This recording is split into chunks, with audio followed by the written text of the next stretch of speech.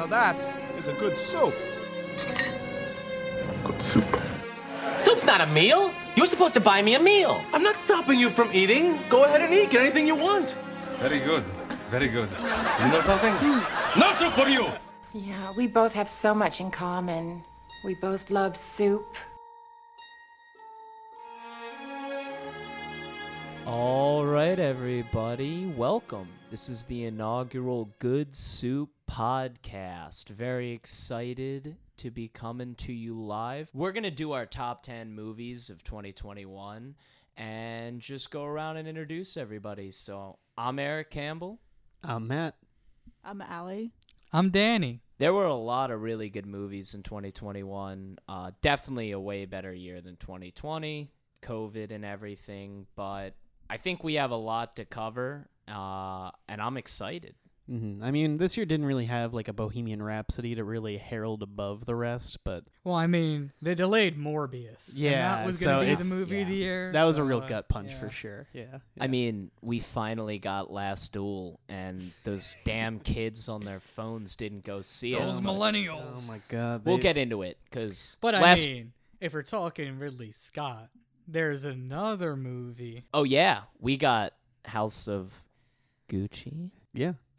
Father, Son, House of Gucci. A movie that we sure did see. Will it be on the top 10? Who knows? Probably not, but who knows? I mean, Jared Leto. Honestly, that movie made me proud that Eric is Italian, honestly. Yeah. It really did. It made me look at him in a different way, and that's for sure. Man, this is going to go well. I can tell. I can tell. This is going to go great.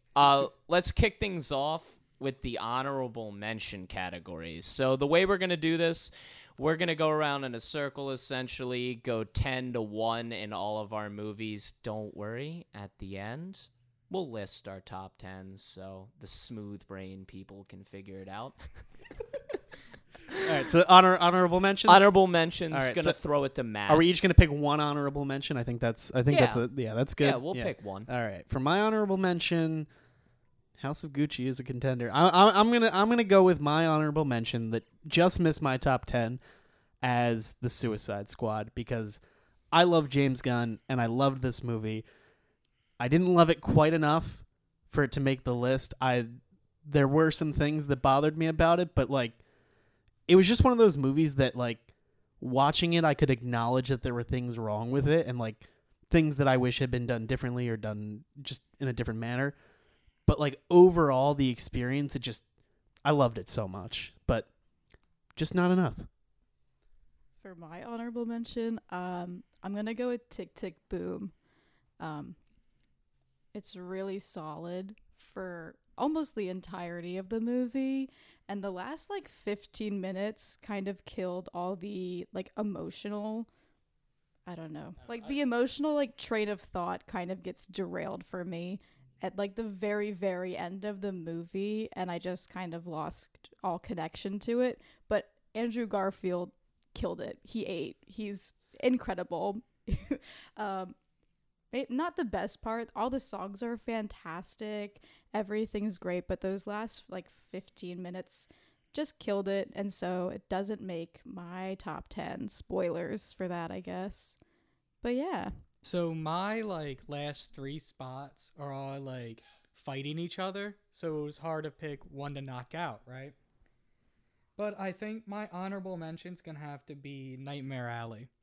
Loved it, fantastic movie, but the two above it, like it was hard to pick.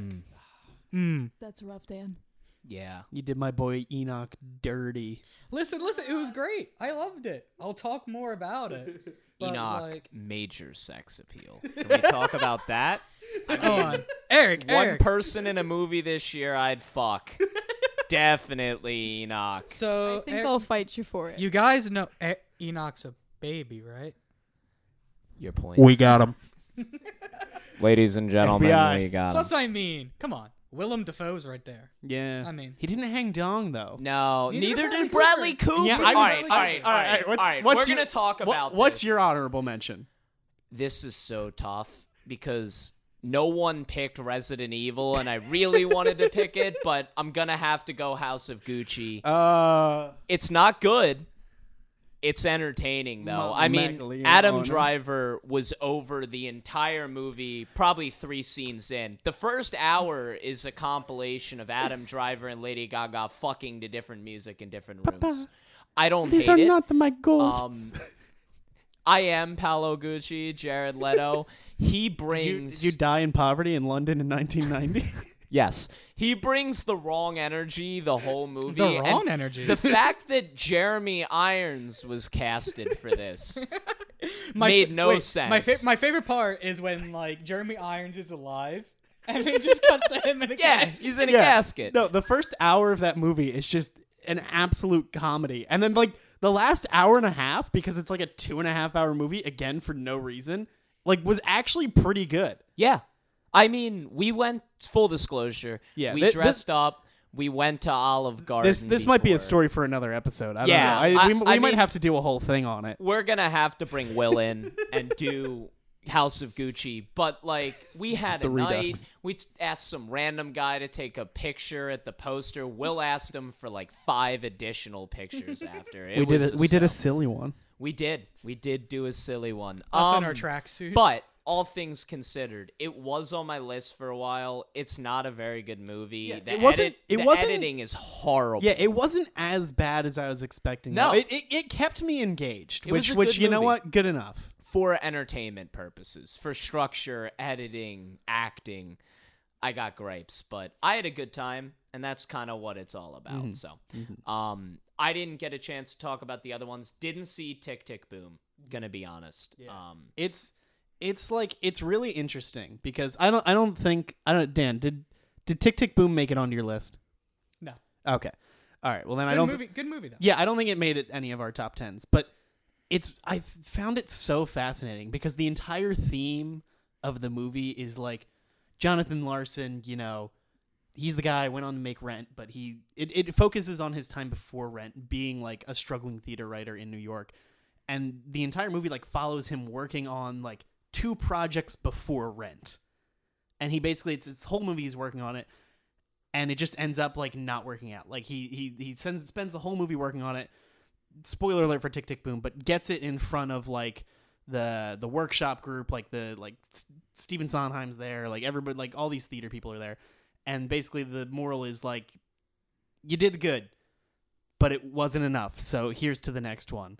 And I think that's exactly how I feel about Lin-Manuel as a film director, because there were moments in this movie that I were like, that's really interesting. That's a really cool direction to take this in. And then, like Ali said, like the last like 15 minutes, it felt like it had no idea how to end itself. And like I finished that movie and I was like, huh, that was pretty good. Can't wait to see the next one, Lynn. Yeah. Suicide Squad, I did not like. I know you I didn't. did rewatch it. It's not as bad as I remembered. Mm-hmm. But it's the same formula. I don't know if it's me saying the movie was bad or me saying I'm fucking tired of the same ensemble superhero movies. I can't watch another one. They bore the shit out of me. I knew exactly where it was going. There were funny moments. You might actually like Peacemaker, the show that's came out. I actually watched the first episode. I do like It's it. pretty good. It's pretty right? good. It's way different. Yeah, it's like a sitcom but shot like a drama. Yes, Like, exactly. It's much more of a comedy. And John Cena was not my favorite part of the Suicide Squad. Watching Peacemaker, the show, has made me like him so much more that I'm excited to rewatch Suicide Squad and like just watch John Cena, because it's doing so much for his character already, and it's such an enjoyable watch. Perfect lead-in, because I was about to say John Cena carried just about every scene he was in. Like the scene at the end where they're fighting over the hard drive. Yeah. I forget what actor that is. It's who's like, Joel Kinnaman. yeah. Joel Kinnaman. He sucked balls in that scene. Like, Nah. Cena carried him. Like, the whole scene hinged on him. I don't know. Idris Elba was fine.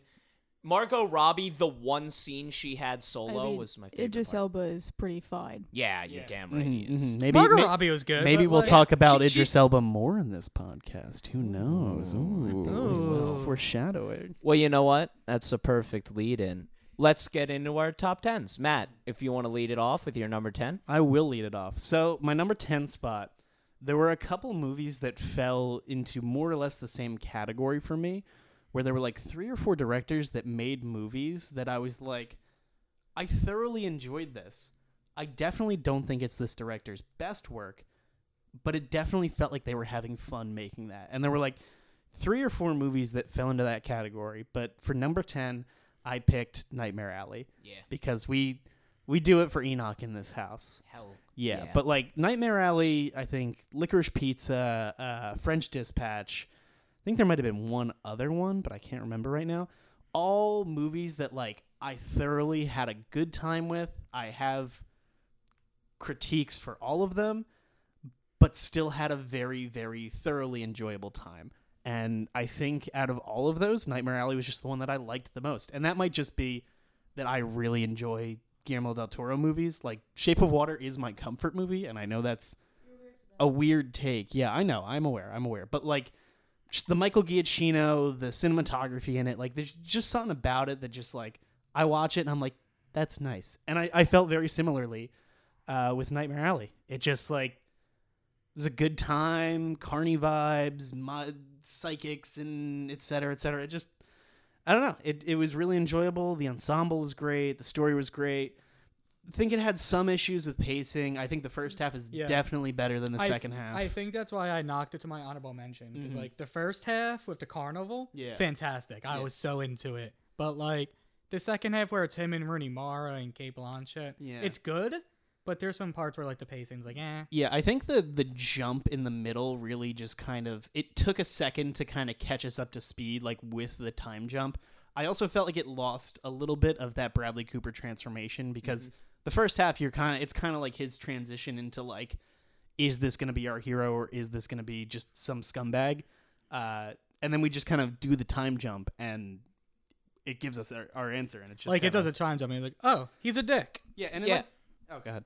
I had that movie in my list too. I have it at 9. Spoiler alert. We can talk about it now. It's also in my list. Yeah. So it's a great example in the environment we're in on how to do a remake because it's super original.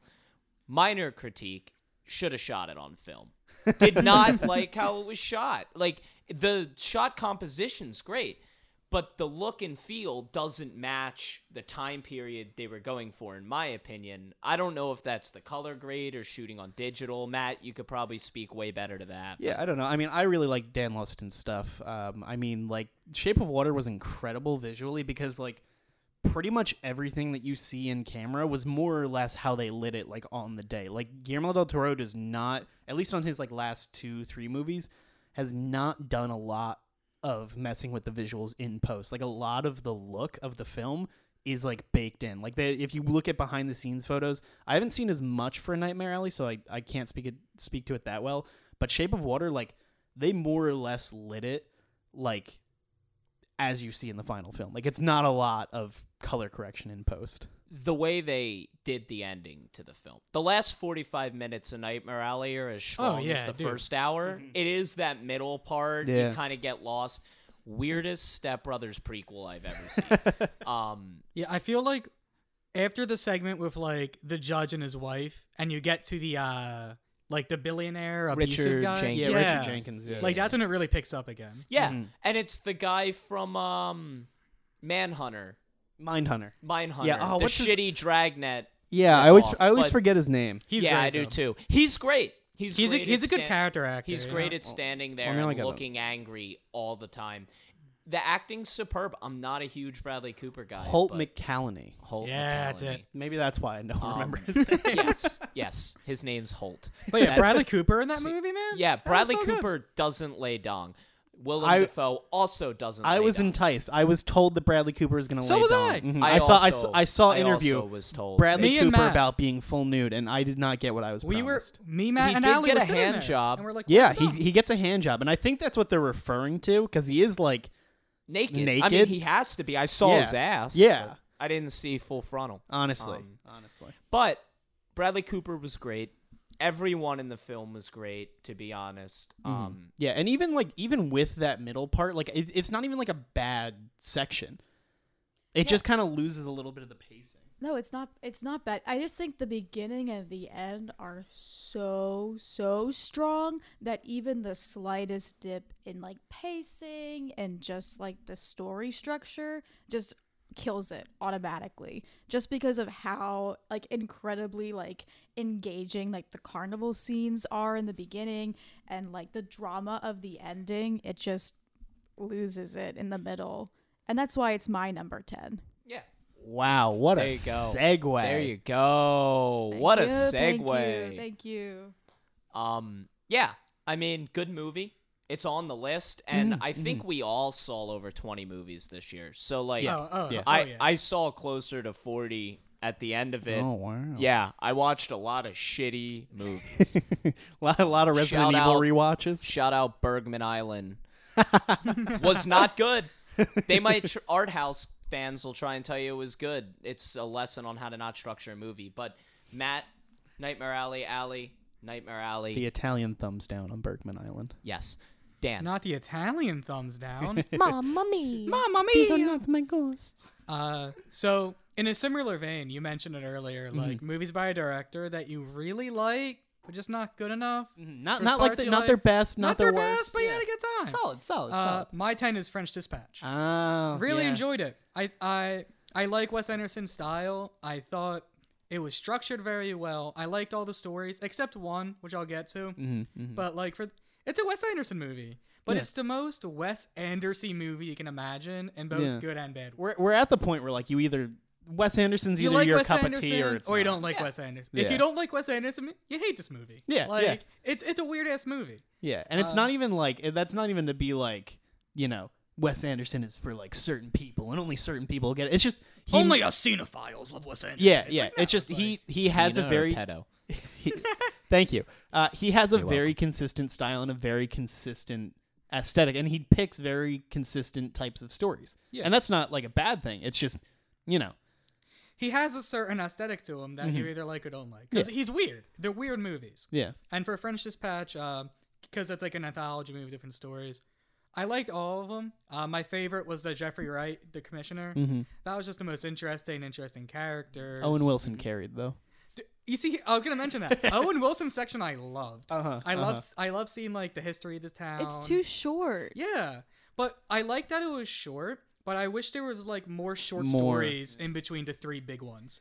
So like you go from like Benicio del Toro, Owen Wilson short story, Yeah, like Timothy just Chalamet, More peppered throughout to kind of break it 'cause up. they just add to it. Like it's a good like 5-minute whatever it was like thing. I think that would help with the overall pacing of that movie as well, because I'm Yes. sure you're going to talk about it, but I think we all agree that the middle, again, dips. Yeah. Yeah, And I think that Big would time. chop it up and improve the pacing of this movie. yeah, the Timothy Chalamet section was definitely the weakest, Mm-hmm. which I is just- weird because like going in, I thought it was the one I liked the most because it's like students rebelling, Yeah, like lots of interesting stuff. Francis McDermott, Yeah, you very, know? very classic Wes Anderson too. Yeah, like that's the most classic Wes Anderson story, but it just didn't translate that well. Yeah. I don't think McDermott and Chalamet blended particularly well. on Yeah, screen. it was a little weird. It just not even like I don't know. I just don't think their styles of acting gelled very well. No. I think Chalamet also just felt weird in that movie. he's Yeah. just like,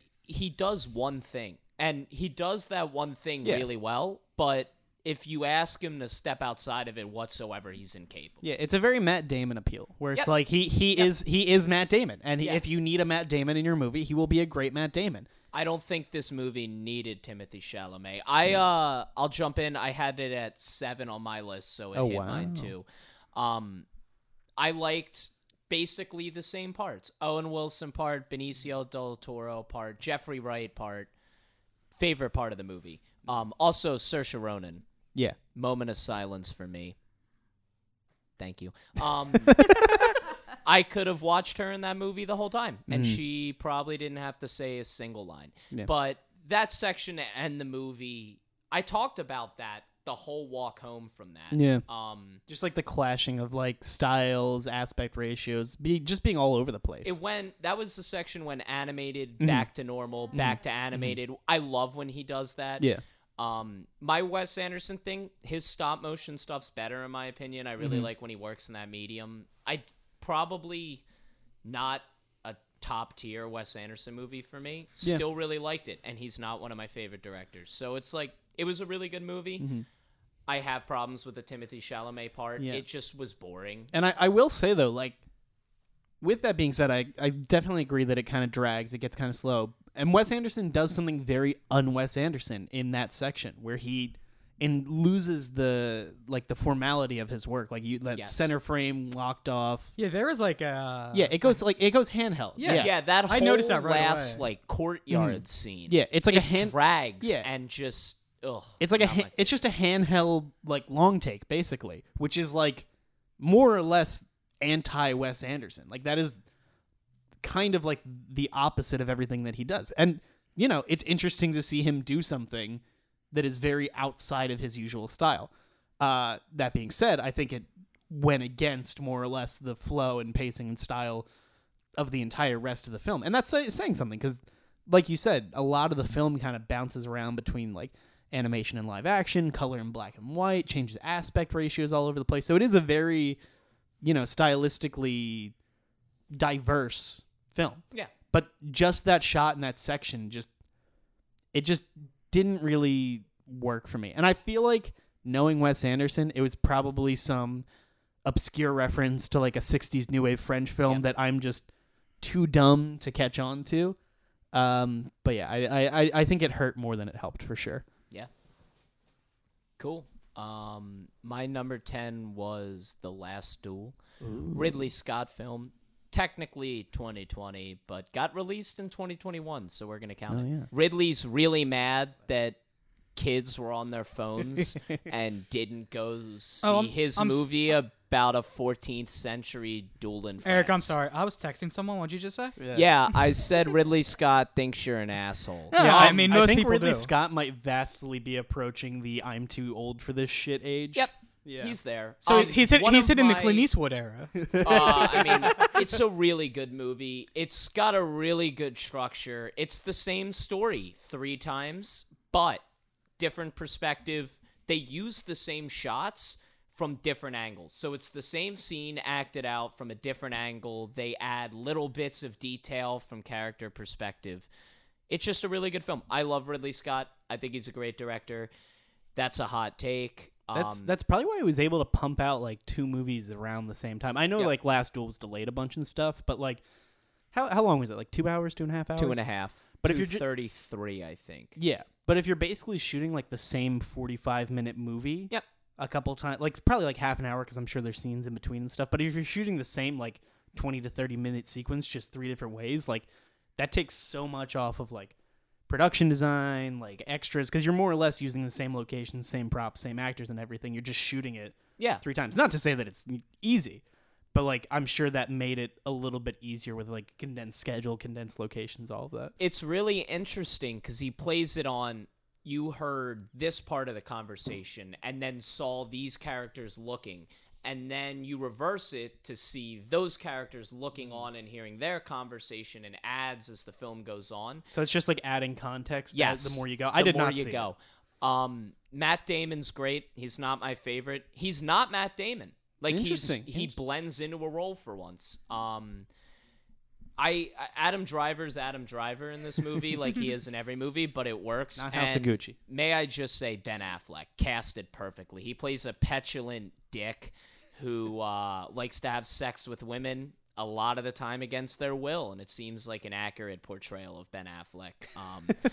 It was written by Damon and Affleck, which really interests me because it's historically accurate. It's a good piece. If you like medieval period pieces, action sequences, Ridley Scott's the king. Well, I mean, Matt and Ben are good writers together. They are, yeah. Yeah, like Good Will Hunting. It just surprised me that they chose this subject matter, but like Ridley Scott directs an action sequence better than anyone who's ever existed. It's fantastic. I would recommend seeing it if you like a good slow burn, but yeah, it was my 10. Nice. All right, I guess we're on to number 9 then. Yes, sir. All right, so for my number 9, I went with a movie that I wasn't sure if I was gonna like before I saw it because there wasn't really a lot about this movie like before it came out. There was one trailer, and based on the trailer, I was like, this is either gonna be really, really awesome or just like really, really bad. And it turned out to be really, really awesome. And that was The Harder They Fall by Jameis Samuel. It's also my 9. To spoil oh it, wow. like, yeah, nice. You know. Solid. Yeah, it's such a good time. It's so cool. It's got so much style. The needle drops in this movie are great. It's a solid Western. It's awesome because they're all of the characters in the film are like historical Black Western figures. A lot of the stories they say up front are like, these characters probably didn't do these things, but they're all portrayals of actual people that lived during that time.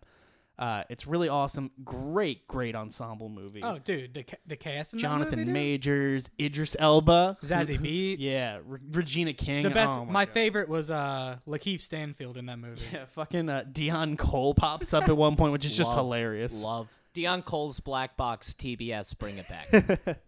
Yeah, but just like it's such a good time. Like it's also a great example of like, it's like how long was it? It was like a little over 2 hours, like 2:15. Like the first like hour and a half, hour 45 are more or less kind of set up, build up, kind of not really slow burn, but like we're heading towards a definite conclusion. I think like the last like 30, 40 minutes is just like solid payoff. Like it's just a great sequence. Like it just sets itself up and then puts it all out there. And it just feels like a very like unique Western. Like I'm a fan of Westerns. They're fun, you know, but this had like cool camera movements, like the soundtrack in that movie. Yeah. Whew. And I think like it's obvious to draw comparisons to like Django, which like also like a Western starring Black characters, both kind of take from that same kind of like 70s exploitation film era where like they're very stylized, very intense stylistically. I think like they're very different still though, because I don't know, Django and just like Tarantino as a whole, very like in your face, very like, I don't know. I've been trying to think about how to describe this because they have very different feels to them, even though they have similar aesthetics, similar storylines. They're both like revenge westerns, but they just feel very different at the same time. And I haven't been able to quite place my finger on it. Yeah, it's interesting because I don't know. I haven't thought too much about them together like you have. So, but yeah, just I don't know. I think it might just be Tarantino's directing style. It's just very like, I'm the coolest, I'm the greatest. Are you saying he's not? I'm saying he But exists. Matt, I'm saying he's not. I think but like, I think have you seen Pulp Fiction? there's a lot of movies that like have a very Tarantino light feel to them. Like this is off topic, just like mention it real quick. Yeah. A few years ago there was Bad Times. Bad Times at the El Royale, Yeah. which was all right. Yeah. But it not felt bad. very much like a Tarantino movie, Yeah, and it I was get like what you're saying for this saw- one. But it like- didn't. Blade. But with Bad Times, I feel like it was very much so taking from the Tarantino aesthetic, but not really adding anything of its own. And I feel like The Harder They Fall, I wouldn't even say that this really took from the Tarantino aesthetic because Tarantino is taking from other aesthetics, and that's his aesthetic. I think this is more accurate to taking to the original aesthetics of 70s exploitation films and putting them on its own style. Cool. Yeah, but solid time, solid Yeah, just a ensemble, good time. solid action. Yeah. So I'm not going to talk about it a lot because my number 9 is The French Dispatch, and I feel like we gave it a pretty good rundown earlier. And yeah, just the dip in the middle, the Timothy Chalamet section, like we said earlier, just is the reason I can't put it up quite so high, despite really honestly enjoying it. I do enjoy Wes Anderson. He's not my favorite director. I enjoy the aesthetic. I like consistent things in my life. I know he's always going to make a movie. It looks cute. It looks pretty. I'm going to like it and have fun. And that's just kind of how I felt about The French Dispatch. There wasn't anything really distinct for me aside from like separate from his like other movies. So yeah, number 9 it is. Yeah. And again, my 9 was also Harder They Fall. Yeah, and my 9 was Nightmare Alley. So We've come back. we're at that point of the list. We're all the same person, so Yes. just do with that what you will. I think pretty much from this point, like most of our movies are going to be similar. Yeah, like we're going to different get a versions. lot of overlap in different spots. I think as we get higher to the top, though, we're gonna get a lot more that are unique. I think. Yes, Yeah. and unique takes on movies. Because thinking of one in particular that Dan and I both really liked, I think we're gonna have different viewpoints on it. But I know what you're talking 8. about, dude. Number 8. Matt. Number 8. All right. Number 8 is gonna be a movie that I had a really, really enjoyable theater experience with. I still need to see it again because I do think, full disclaimer, I think it might have been a bit emotionally overwhelming and might not have been the most critical watch. Number 8 for me is Spider-Man: No Way Home. Just such a good fucking time in the movie theater. We went opening night. I was just a Tobey Maguire, you know? He was dressed was as there. Tobey Maguire. Eric I was was there. Eric was also there, and I have a sneaking suspicion it's probably not going to make his top 10. No, it is not. I thought it was your number 1. Number 1 in Loser Town. Well, I had a really great time watching that movie. I think something that it does very uniquely to superhero movies, specifically legacy superhero movies that do tend to fall into the realm of kind of cashing in on nostalgia, previous franchises, stuff like that, is that I feel like this movie really used its legacy and its franchise power and its past characters to build a better story for the current characters. Yeah, it didn't just feel like a cameo fest. Mhm. You know, Yeah, no. like I- here's this character. Yeah. like I think that... Oh, go ahead. I will say, the only 3 people that really get a story are the 3 current Spider-Man characters and Aunt May. And I think they did those characters very well. I thought Tom Holland was great, and I usually don't like him, but I did really enjoy his performance. Yeah, I think definitely the best of the 3 Tom Holland Spider-Man movies. I think... Oh, I mean, by far. Yeah, like, Agree. I have pretty big issues with the other 2 Spider-Man movies. I think after this movie, it's going to make me look at them differently. Because I think this, along with the legacy characters and legacy storylines, I think helped contextualize the previous 2 movies to make these 3 Spider-Man movies actually feel like a cohesive trilogy, which I didn't think that they really... The first 2 movies do not feel cohesive before this, and I think that they now will feel like a cohesive trilogy of the high school Spider-Man becoming the Spider-Man that we all know. Yeah, my main issues with the movie are they didn't write like any interesting new plot lines for any of the villains they brought in. They just kind of gave them the same lines they had in the other movie. Every joke was pretty much a callback to the other movies for those characters. And Willem Dafoe was still great. All the villains were still great. It just was Into the Spider-Verse in live action for me, where they brought in other Spider-Mans, they brought in other villains. I've already seen Marvel do the multiverse thing. It was predictable as hell. I will say, it was also super fun. Yeah. The vibe in the movie theater helped, but the film itself is really fun. Yeah. Willem Dafoe's great. Green Goblin, probably the best villain in any superhero movie. I'll die on that hill. It's a good blend of comedy and like seriousness and inner conflict. Tom Holland was fine. Like I said, it was his best performance. I agree with you. It's the best of the 3 Spider-Man movies that they've made under this current reboot. Yeah. But it wasn't very original for me.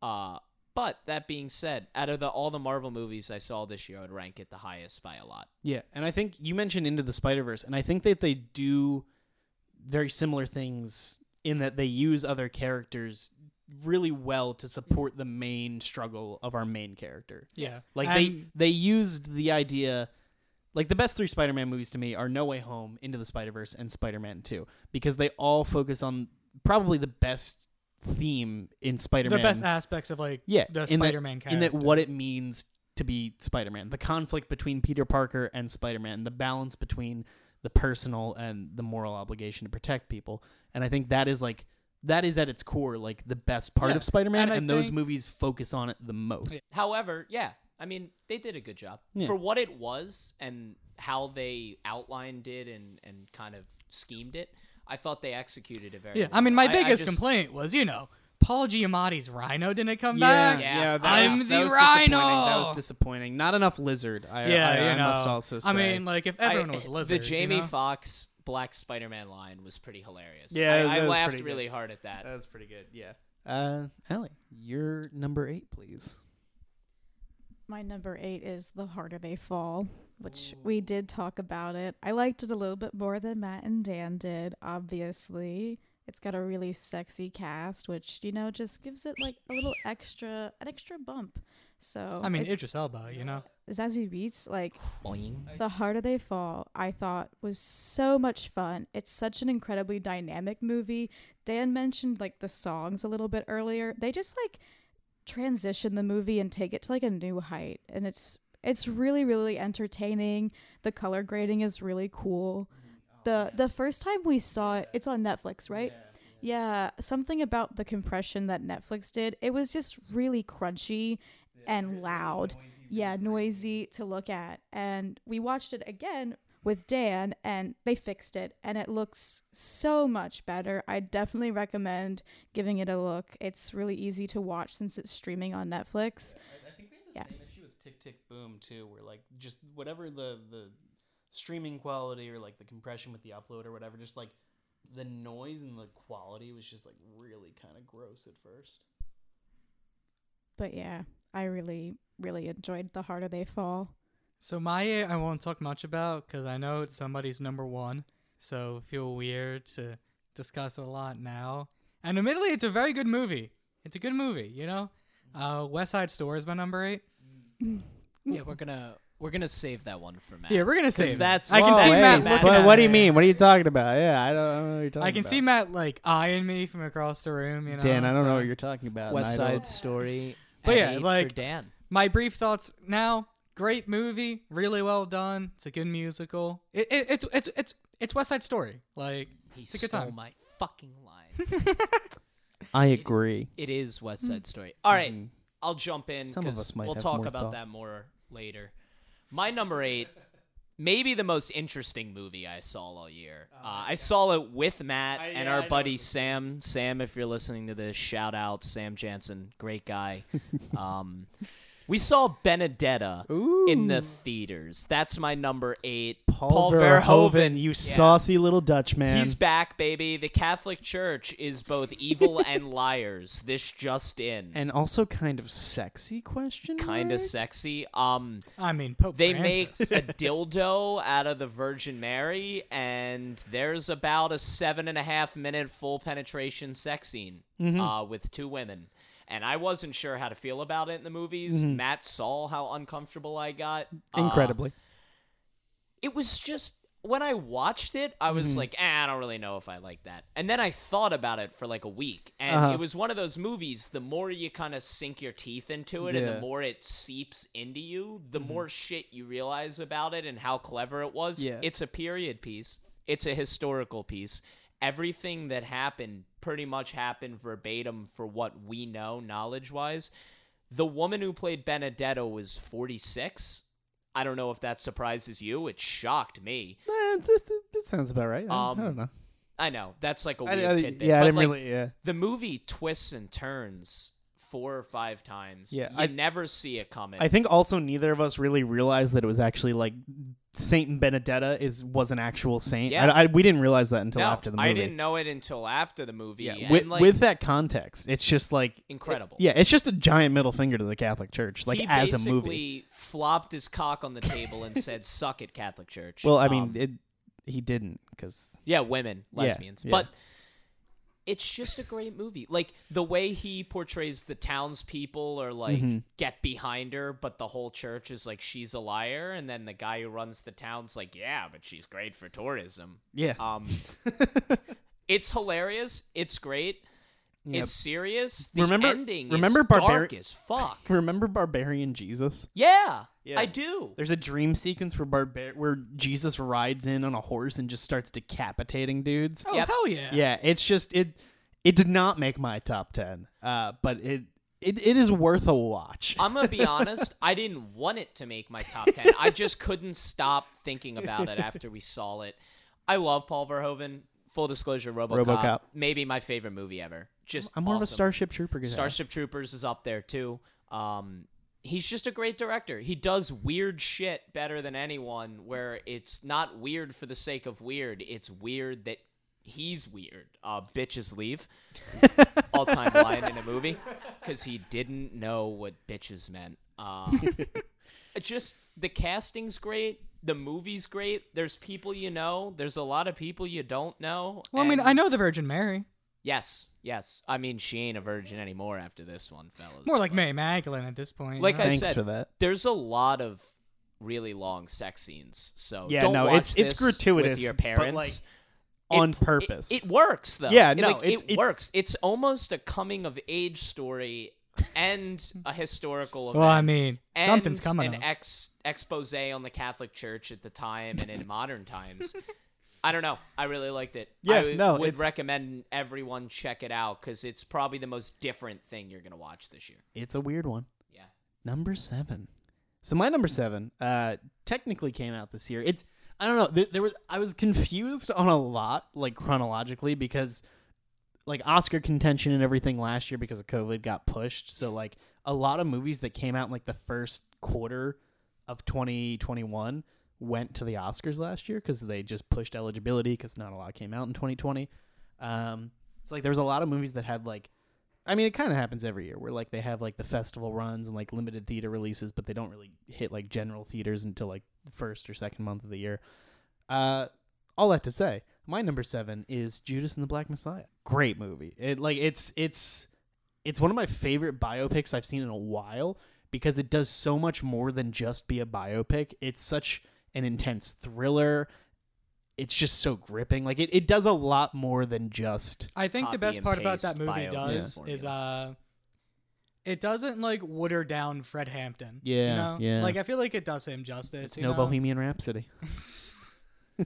But like a lot of movies that focus on like influential leaders from like the 60s and 70s, you Yeah. know, they're like, no, they weren't socialists. Yeah. You Like know? there's like, Like- whenever there's like MLK biopics or anything, Yeah. like they tend to shy away from like the They intersectionality between like the racial and the economic policies. they you know? Hollywoodize it. Yeah, you know. yeah. They just make it like he thought racism was so bad that he just couldn't take it anymore. Yeah, I You think know, this one it's- shows very well yeah. like who Fred Hampton was, Yeah, what he yeah. was about, It had and some what. Malcolm X in it where it was not your traditional copy and paste structure Yeah, for yeah. a biopic. It wasn't just like this was a person and they lived and wasn't that so cool? Like Yeah. it's there's a lot of conflict in this movie. There's a lot of tension. There's a lot of drama. Lakeith Stanfield, Daniel Kaluuya, both just Dude, so Kaluuya good. in that movie? Oh my Oh god! my God. Yeah, So good. Stanfield was really good too. I mean, the man did win an Oscar. Him and Lakeith, best supporting actors, right? Mhm, yeah. Because the best main actor is Jesse Yeah, Plemons as the FBI agent. Yeah, I mean, listen. Daniel Kaluuya and Lakeith Stanfield were both nominated for Best Supporting Actor. That leads me to believe that Jesse Plemons is the lead actor of that movie. So, did I say they were both lead? No, No, you said supporting. supporting. Okay, great. Jesse Plemons is the Fucking lead. trust yourself. Oh my God, I'm sorry. How can Frito-Lay be making a profit? In this Guess economy. having a game night. Yo, Fat Todd is still my favorite thing from El Camino. Yeah. Oh yeah. Listen, we no body shaming Jesse Plemons in this house. All right. It's, Nope. Yeah. No. The Cumberbatch did. Oh, ooh, spoilers. Yeah, but Judas and the Black Messiah, really, really solid. Great biopic, even better thriller. Solid time. Cinematography, also awesome. Was that Bill Pope? I feel like that was Bill Pope. Tying it into Benedetto Pope. No, it was Sean Bobbitt. That's who it was. Yeah, Sean Bobbitt. Yeah, he's a. Why can't I? But it was shot really well. Yeah, see, like I thought the yeah, I thought the lighting in the movie was really good. Yeah, There are certain scenes that really stood out to me. Yeah, Sean Bobbitt. He's Steve McQueen's cinematographer. Yeah. So he Like- shot like Shame and Hunger and Widows. Which one? You don't have a follow up for that joke? No, I don't. I want to rewatch it again. 'Cause Yeah. It came out in what, February? Yeah, we watched it in like February. That me and Allie were having the same conversation Yeah. about it, where we were like, "This was really good." I just have like, in talking about the rest of the movies Yeah. on our list, like so many of these were within like the past like 2-3 months. Yeah, And it's hard to Judy- talk about because Yeah. like I remember moments I liked a lot, Mhm. but it's hard to like speak the movie as Yeah, well. it's been so long. Yeah, Allie. All right, so Taking it back again. What is this, number 7? I can't count. Watch Mojo's top 7. So my number 7 is Spider-Man. We just talked about it a lot the last round. I just wanted to add, it impressed me since there was so much hype surrounding this movie, and it still lived up to the hype. Like for almost everybody, it has glowing reviews. I really enjoyed it, and I think that's a really impressive feat in and of itself. And pretty much everything we talked about earlier, I also agree with. Yeah, I think it does great things for Tom Holland's Peter Parker. I think it reframes the previous 2 movies, improves on him a little bit more. So it's sitting pretty at number 7 for me. I mean, it's also my 7. So like, I'm just gonna add on real quick. You know, like, look. I'm a nerd, man. I don't give a shit. I grew up watching Tobey Maguire. I got to watch him, Andrew Garfield, and Tom team up and do shit. I was happy. And Willem Dafoe's in it. And Willem Dafoe does not lay down. Unfortunately not, but he does sumo throw Tom Holland through a hotel. That was cool as shit. Me. Yeah, I know, right? It was a real shame that Andrew Garfield didn't show up, though. Yeah, I mean, you know. Yeah. It was a deep fake, you know. It was a Photoshop, guys. Yeah, I don't know what you're talking about. I really hope he just keeps denying he's in that movie till like the end of One his thing life. I do want to say about Spider-Man, to all the people that are like, Sony should sell the movie rights to Disney, you just don't understand how economics work. This movie made like what, $200 million plus so far.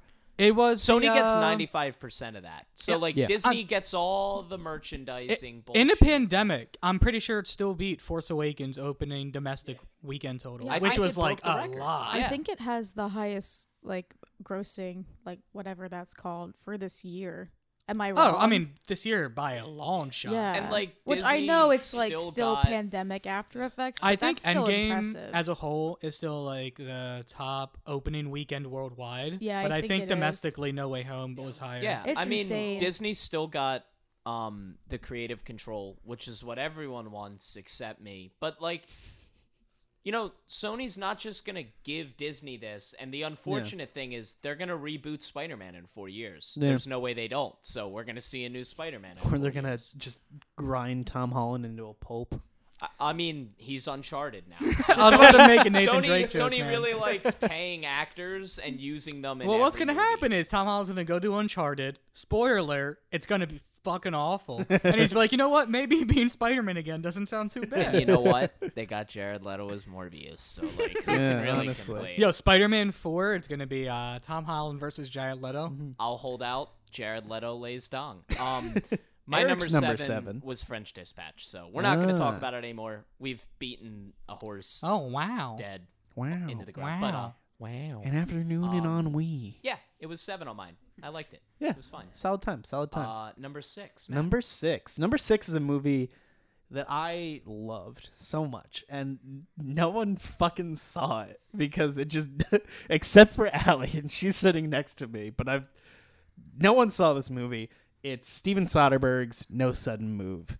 I love Steven Soderbergh. Really? Yeah, I love Steven. Since when? Hey, dude, I know, shocker. Ocean's 11 slap. Matt, you listen. should watch Grey's Anatomy. It's really good. Grey's Anatomy.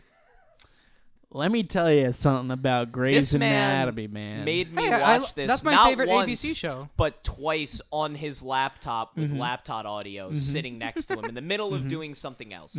I liked it. I'm not complaining. It's a great. I was little here movie. I was here last night. Yeah, I tried and to me get and him to Matt watch it. We're like, "What do you want to do?" And Matt just like walked up to me with the Criterion collection of Grey's Anatomy and said, He does it Grey's with Anatomy. everyone. Yeah. "He almost got me. he Every almost time, got me." every time. If you don't know what to watch, he's gonna suggest it. Yeah. Eric's the only one I've been able to convince to watch Twice. it. Because I didn't have the heart to tell you I had already seen it. I just figured I'd Wait, act surprised. wait, what? Yeah, we did it. Like, you remember your old place in South Philly? Yeah, We yeah, watched yeah. it there on the couch, and then when you first moved here, you were like, hey, have you seen Grey's Anatomy? We should watch it. I didn't have the heart to tell you we already did this.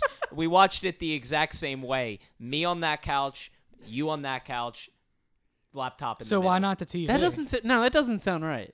I'm telling you, No. for a fact, we did this. No. Yes. I remember watching it with you at Broad. Yeah. Did we watch it here? I We don't watched think we did. it like the week after you moved in here. Wacky. Yeah. That doesn't sound like me. I love Steven Soderbergh. The man has been able to like consistently more or less put out a movie every year for like the past 3 years, and like not always the best, but like usually pretty solid. No Sudden Move. Really great time.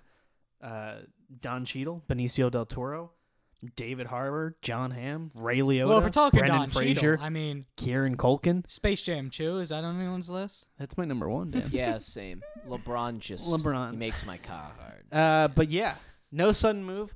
Really, really solid Soderbergh. It's a fun crime movie. It starts in one place and ends in like a completely different place. It's just this long, winding road that all kind of seems like nonsense, and most of it probably is. I haven't seen it yet, but like, I'm just happy that there's a Brendan Fraser renaissance. That beautiful man. Yeah. The Brendan Fraser songs. Dude, like The Mummy? The Mummy? The Mummy? The Mummy? I mean, yeah, No Sudden Move. It's on HBO Max. It went exclusively to streaming, which I think has happened to like the last 2 or 3 Soderbergh movies, because he really just pumps them out and shoots half of them on iPhone now, which, I mean, no disrespect, because the man somehow makes it work. Is No Sudden Move on iPhone too? No Sudden Move is not on iPhone. I think they shot it on Red cameras, and they shot it on like vintage Kowa anamorphics.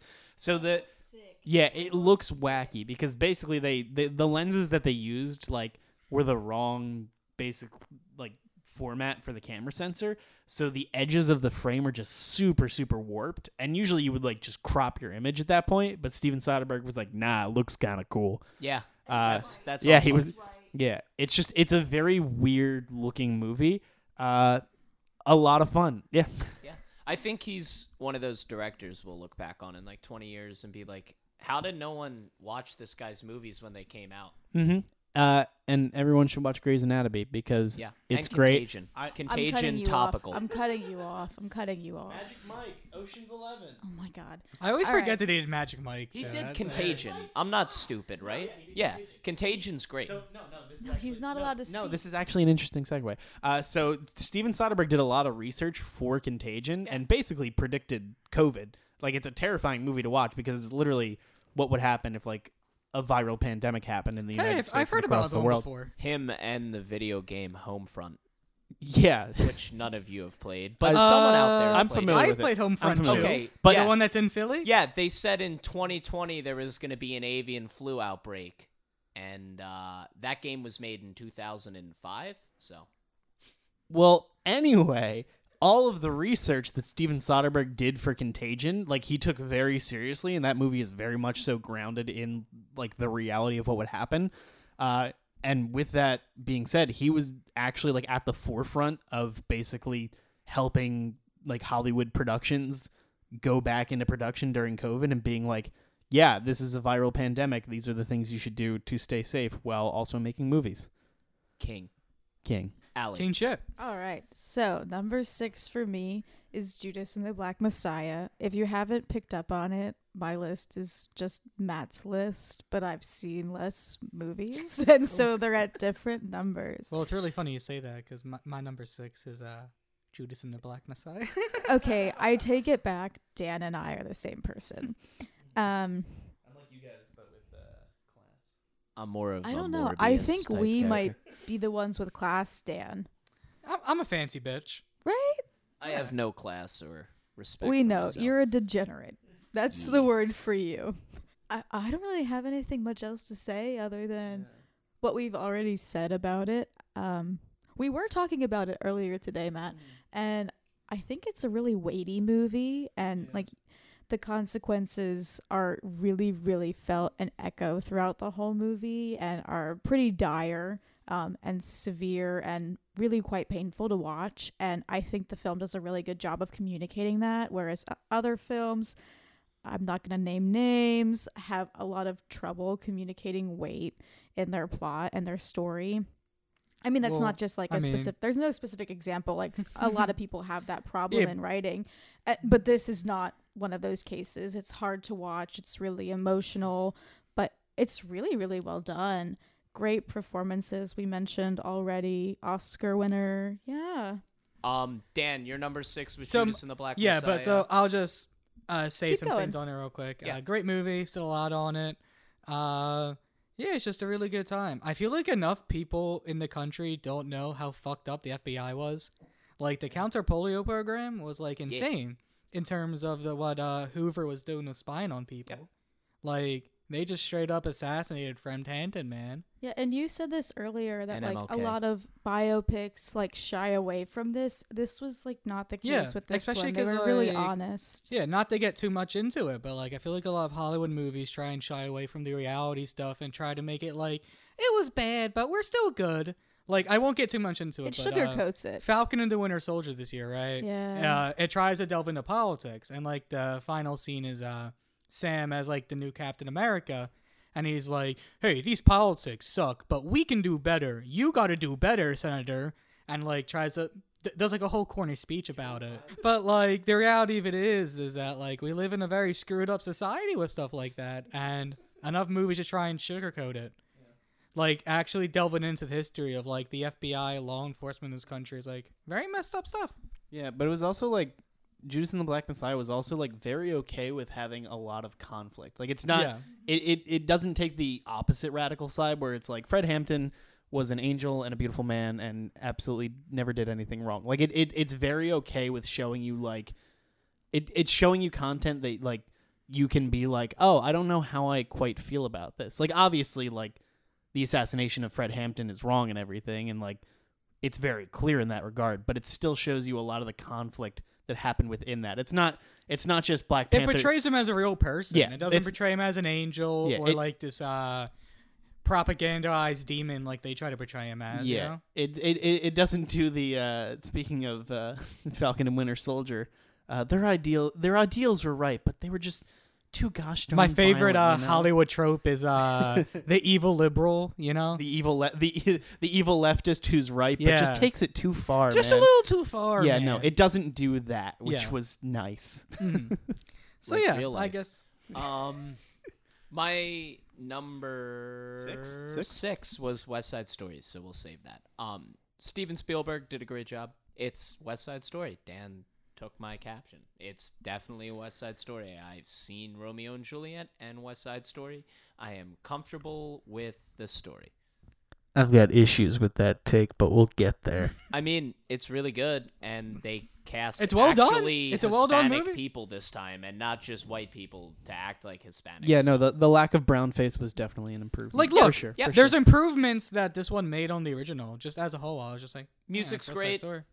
Choreography's great, but we'll get to it. We'll get to it. We'll get to it. We're at number 5. At the halfway point. I think things are going to get a little spicy now, so this is fun. I think that we all have kind of the same movies. So, I don't know. Matt, number 5. My number 5. Dude. Well, I mean, speaking of spicy, you know, I see what you did there. Yeah, do it for him. Do it for Michelin Man, do it for the throat singing guy. looking ass. Yeah. Dune was incredible.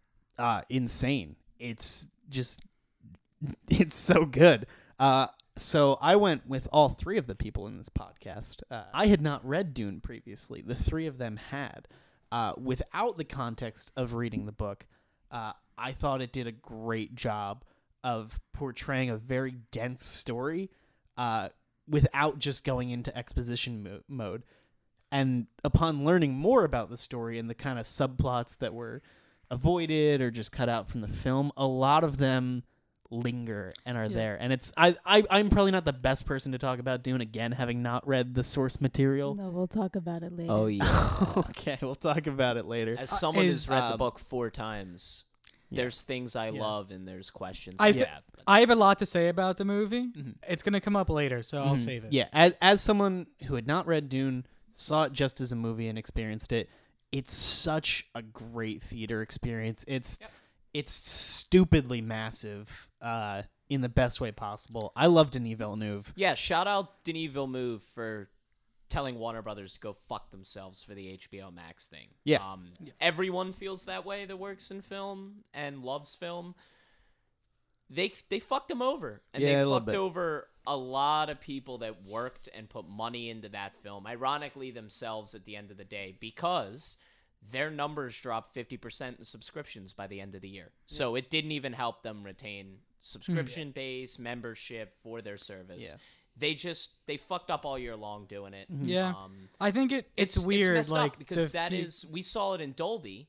That's a movie where if you can see it with visceral surround, it improves the film experience. I'm interested to see like where the next few years go when it comes to movies, because like the streaming thing coming up, like it's definitely just changing the landscape. Like I think we're going to be hitting a part where like the only things in movie theaters are going to be like big blockbusters. I just don't think they're going to get directors. I think it's going to get to a point where people like Villeneuve, like, you know, back in the day, Kubrick-esque leaving RKO to go to Warner Brothers. He's going to leave Warner Brothers, and A24 will pay him anything that he wants to make films, and they'll put it in the theater first. Yeah. But yeah, I can definitely speak to that because saw it in the theater in the Dolby opening night. Incredible. Such a great experience. Wasn't sure how I felt coming out of it the first time.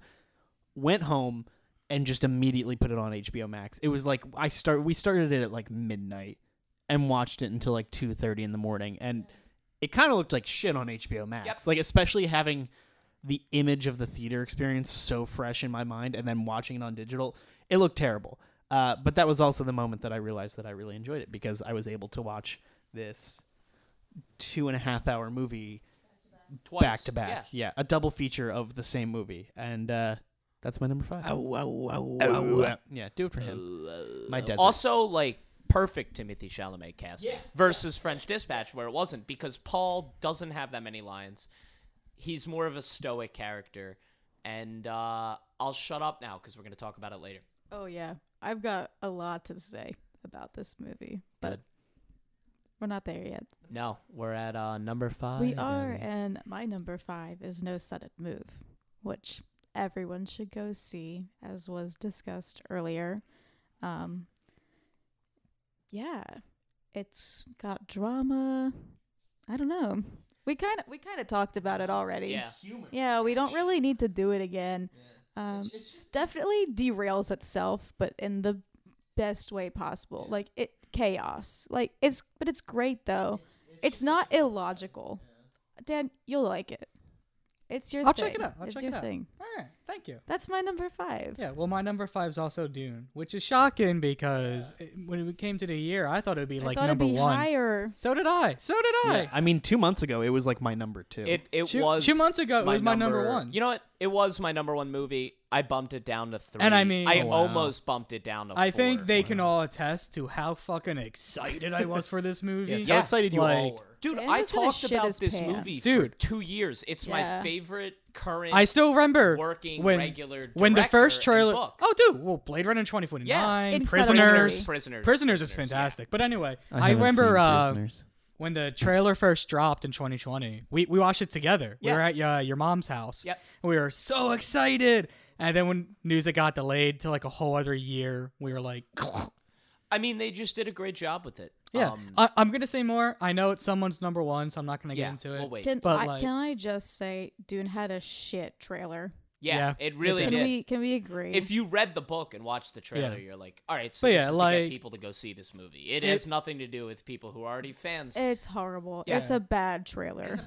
Do you guys The like Zendaya? posters are also lame. Yeah, the posters They suck. could be so cool. Well, I There's mean, so much most cool modern concepts. movie posters. Yeah, suck. modern movie posters suck. The Spider-Man I mean, posters. The Spider-Man posters are hysterical. Yeah. The same Green Goblin image in the back. What, him just far away in the back, like the size of an ant. I love those TikTok videos. It's like you're the graphic editor for No Way Home, and it's like, Dude, and we'll talk about it later. I have this movie ranked really high, but like Spencer, the poster was just like font on black background. It's a beautiful movie with a million stills. I got could more have to say about chosen, Spencer, too, and it's just- literally just like black white text. but yeah. So for Dune, like one of the most influential of sci-fi books, it is unadaptable. Like you cannot perfectly adapt Dune. I'll get more into it. Denis Villeneuve.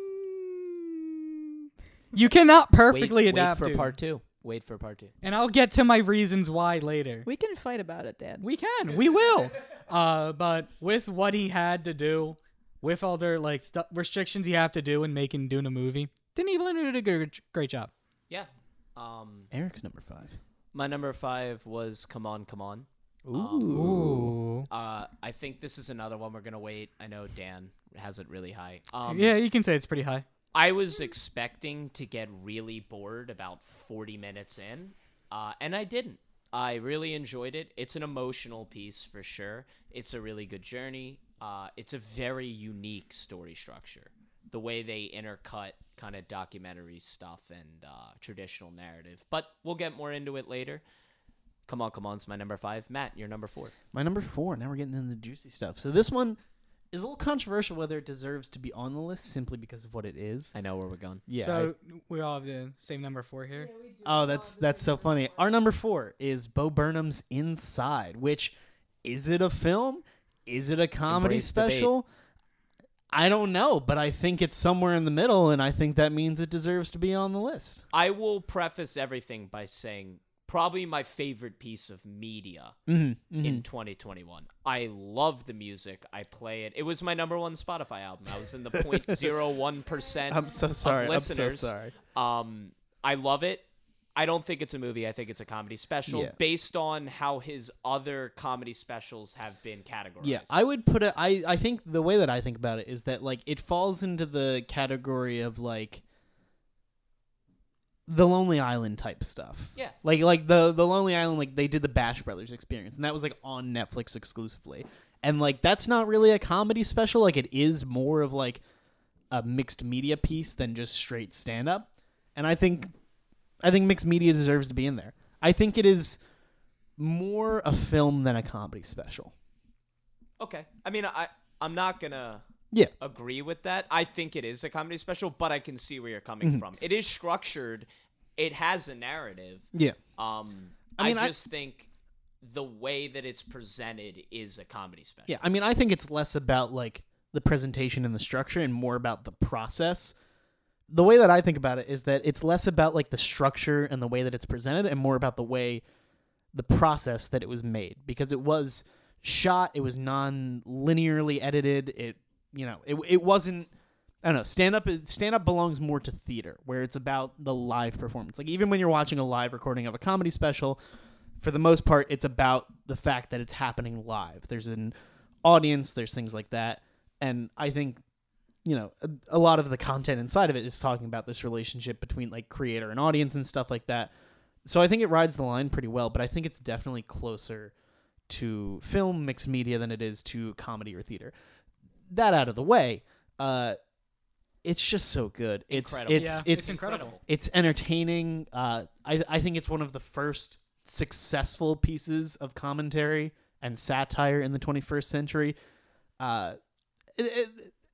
Actually, it's hard to say the 21st century because I feel like even like the jump from like the 2000s to the 2010s to the 2020s that we're in now, like the way that technology has just like exponentially increased our understanding, it feels like 21st century just feels too big. I think it's going to be like it's going to be the best piece of COVID media we're ever going to see. Absolutely. Like nothing else is going to Top it. portray that experience as well. The music's really good. Yeah, like that's kind of the main takeaway. The first time you watch it, you're like kind of cringy. Like, why do I like this so much? Yeah. And then you just go back to it and back to it. And it's not even because it's clever or it's funny. It's because... I mean, it's pretty clever and fun. Yeah. No, it is. I'm not saying it's not. I'm saying you go back to it because the songs are good. And the composition's good. And he did it all by himself. What you were saying about it being a film, I would say it's a one-man show. Yeah. Which would categorize it as a special for me. Because I don't think a one-man show is a movie necessarily. But... Grey's Anatomy. Yeah. But even that the G like word again. Yeah, but I do think it's done in a way that could not be done live. Like, I don't think you could do a live tour of Inside could not be done live. Yeah, No, 'cause I The was songs about could to be, say. The but time like goes by. part of the appeal of Inside was the fact that you're in this one room and you do it in all these different ways with pretty like simple equipment. Yeah, Like, but he does all that. it's very contrived. It's very purposeful. Like that's the Bo Burnham gimmick, is that everything is very like contrived, thought of, very intentional. Even like the honesty feels kind of trite and like cynical. It's is it honest? Is it just nonsense? I don't know. Well, And his specials are so deliberate. It kind of rides that line of like, oh, is he actually being honest with the audience or is he acting?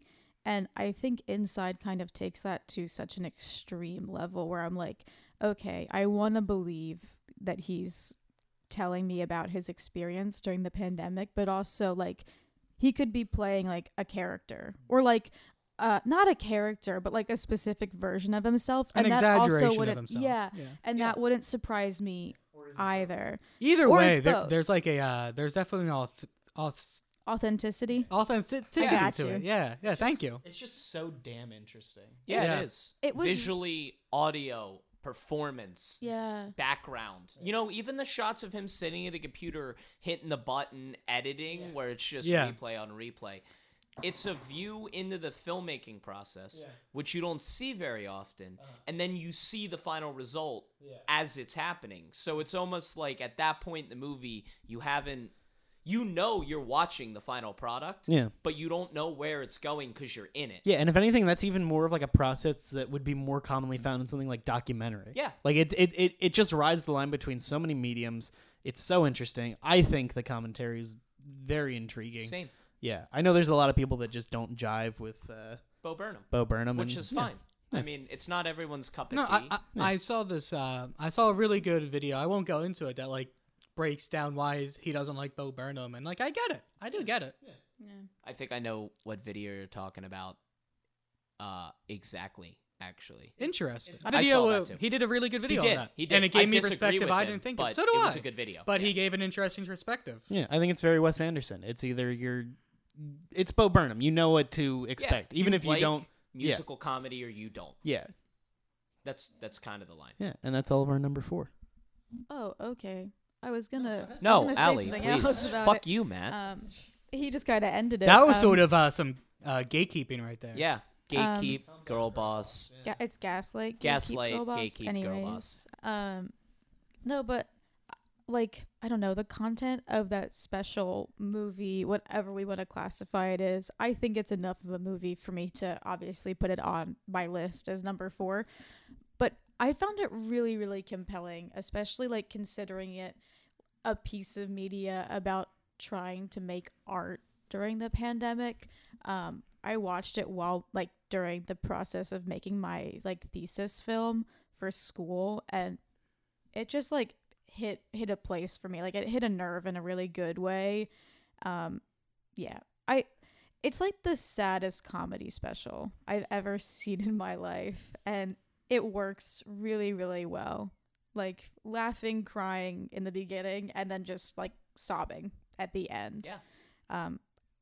I think it's near perfect for what he was doing. The one bit where he's analyzing his reaction in a YouTube style video, unbelievable. It's like, that's hilarious and also like, yes. oh my God. That's what it feels like to have horrible anxiety about everything that you say all the time, because your brain will do that immediately, or at least mine will, hyper-analyzing situations It's just like when on you a leave loop. them. Yep. Yeah. Yeah. I don't think I have anything else to say about it. Dan, do you have anything to say about our shared number 4 film? No, I think we've all said a good amount out of it. And that's our number 4. Well, it's not my number 4. Ooh. My number 4, it was the most fun time I had in a movie all year. I don't know what your number 4 is. Red Rocket. Oh. Bye. By the way, I have listened to Bye in Sync 300 times since I saw Because this of the movie? Because this movie contextualizes the song. I'm a huge soundtrack guy. I think the soundtrack in a movie could be the most important part. You can cover up a lot of flaws with a really good soundtrack. The soundtrack for this movie is that song. And they use it in the movie in dialogue. They use it throughout the movie in different renditions. The one younger woman that he falls in love with plays like an acoustic version, and her voice is incredible. It's funny. It's kind of serious. It never takes itself too seriously, though. I know no one here saw it, so I'll be brief, but like, Did not. Holy shit. It's funny. It's structured well. The ending you'll never see coming. You see Simon Rex's character's arc coming the whole movie, but the way everyone around him reacts, even up to the second it happens, is unpredictable. it's an insane movie that all takes place in like 3 settings, which is why I'm so impressed by it. I love Sean Baker. Florida Project's one of my favorite films. It visually surpasses Florida Project for me, which I didn't think I could say. Mm-hmm. Unbelievable film. Like, truly, truly, truly, go see it. You will have fun. This film is for literally everyone. I don't think anyone would sit down and have a bad time watching this movie. It's awesome. I don't know what else to say about it. I don't want to like get too deep into the plot because it is about a porn star, but like every character's an asshole in some way or another. Like his wife, who he goes back with, is smoking meth in the backyard, and that's just normal for her. The guy who's giving him rides, who's the neighbor, who seems like a really nice, wholesome young guy, he fakes being a soldier in the mall to collect money. It's just really good. It's really fun. It's really entertaining all the way around. I would encourage everyone to see it. I don't think a lot of people saw this movie. Yeah. It is the A24. Like, if you put A24 movies into a box, this one is the one. Well, you know what my number 3 is? What's that? Another A24 movie. Come On, Come On. Okay. Yeah. Yeah. Really hit me emotionally. Probably maybe the hardest of any movie that I saw this year. It's just it just gets you, man. Like, Yeah. It does. But yeah, Come On, Come On. Really beautiful. Visually awesome. Some great like quotes that they throw in from like people that I knew that like really did it for me. Yeah, just a really emotional movie to watch and experience. Great acting, great direction, great story. Yeah, really good. I'm sure we'll talk about it more soon. My number 3 is The Power of the Dog. Okay. To be quite honest, we watched it today. Was the dog Benedict big buff Cumberbatch dog? or Ethan Hawke? It's Eric, I swear They to look God, the same. No, you're the only Ethan Hawke and person. Benedict Cumberbatch look the same. No, they don't. They what are you really talking about? don't. Yes, they do.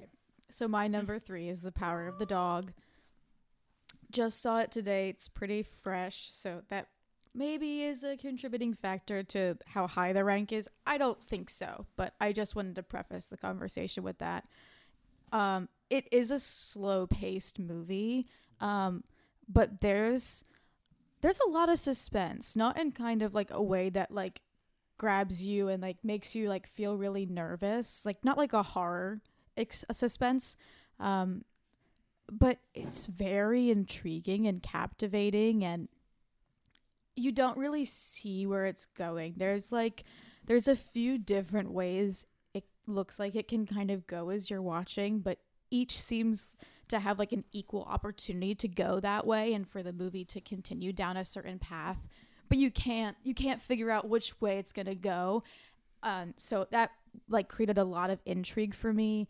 Benedict Cumberbatch gives a great performance. Honestly, all the lead cast give really incredible performances. I've heard really good things about it. Yeah, it is slower paced. I like slower paced movies, so that I'm not surprised it's high on my list for that reason. I know we have a few friends who couldn't get through it, which I really don't see, because they said like halfway through like they had to turn it off, but the halfway point is when it really becomes like unbearable and you're like, oh my God, like I don't know what's gonna happen. Like I don't know. Do you have anything to say? You just watched it too.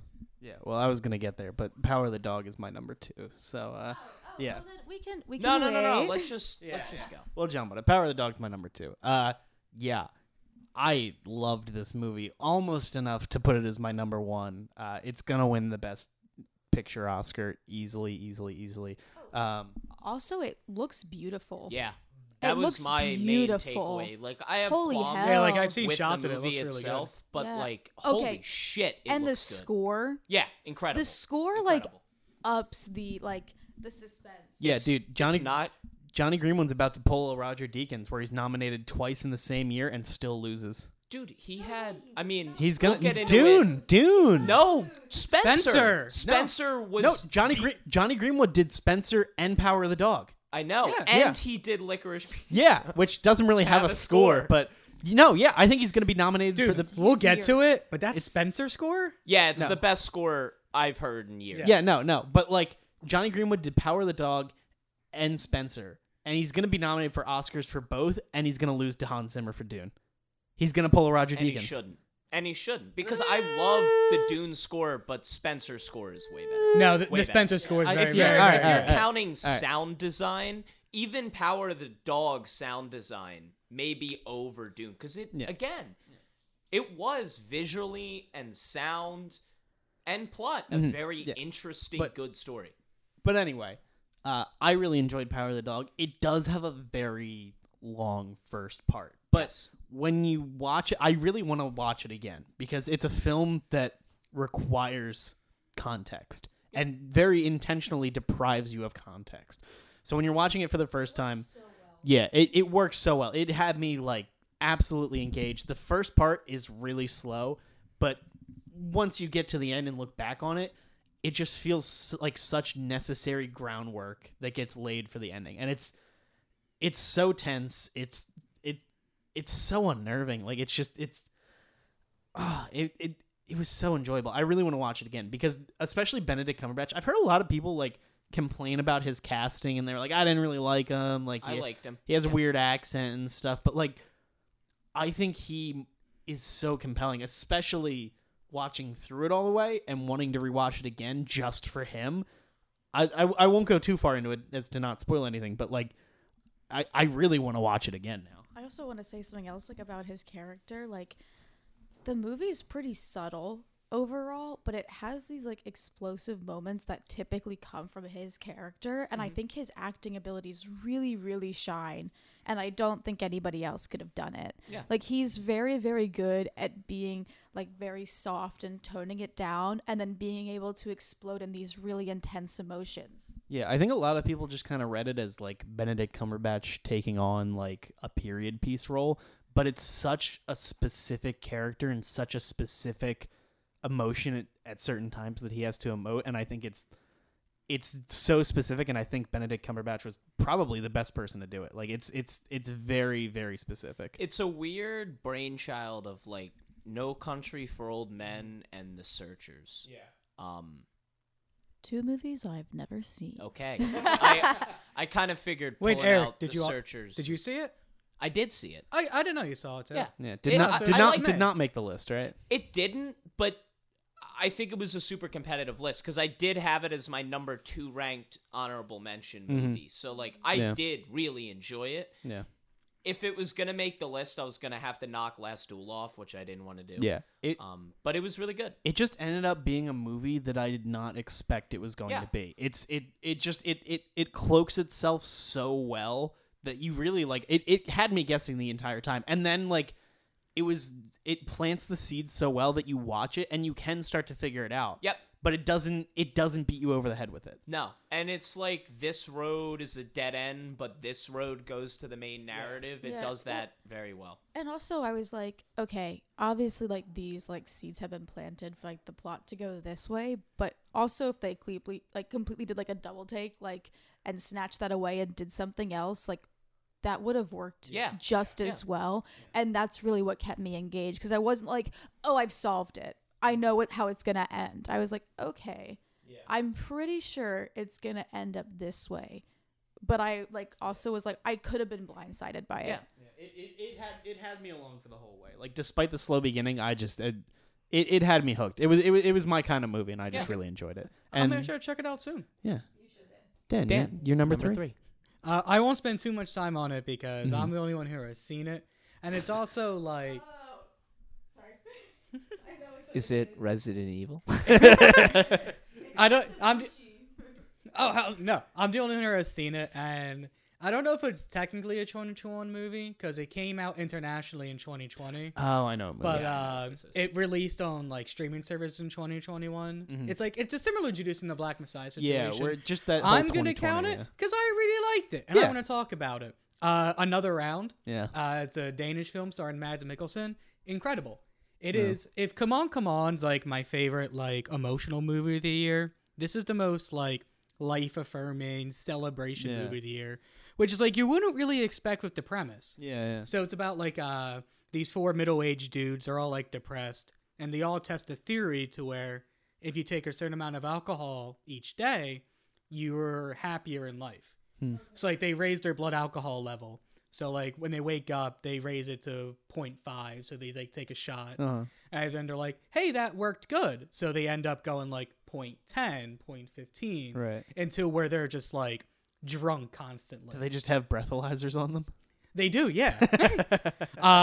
But Yeah, I wanna see it this too. is the best depiction of alcohol in a movie. Like, genuinely. Like, it's not like a movie where alcohol is depicted as like this evil thing. Like, it's very true to Danish culture to where, Right. like, everyone drinks it, everyone's having a good time, and it definitely delves into, like, it can ruin you if you're not, like, mentally or emotionally stable enough.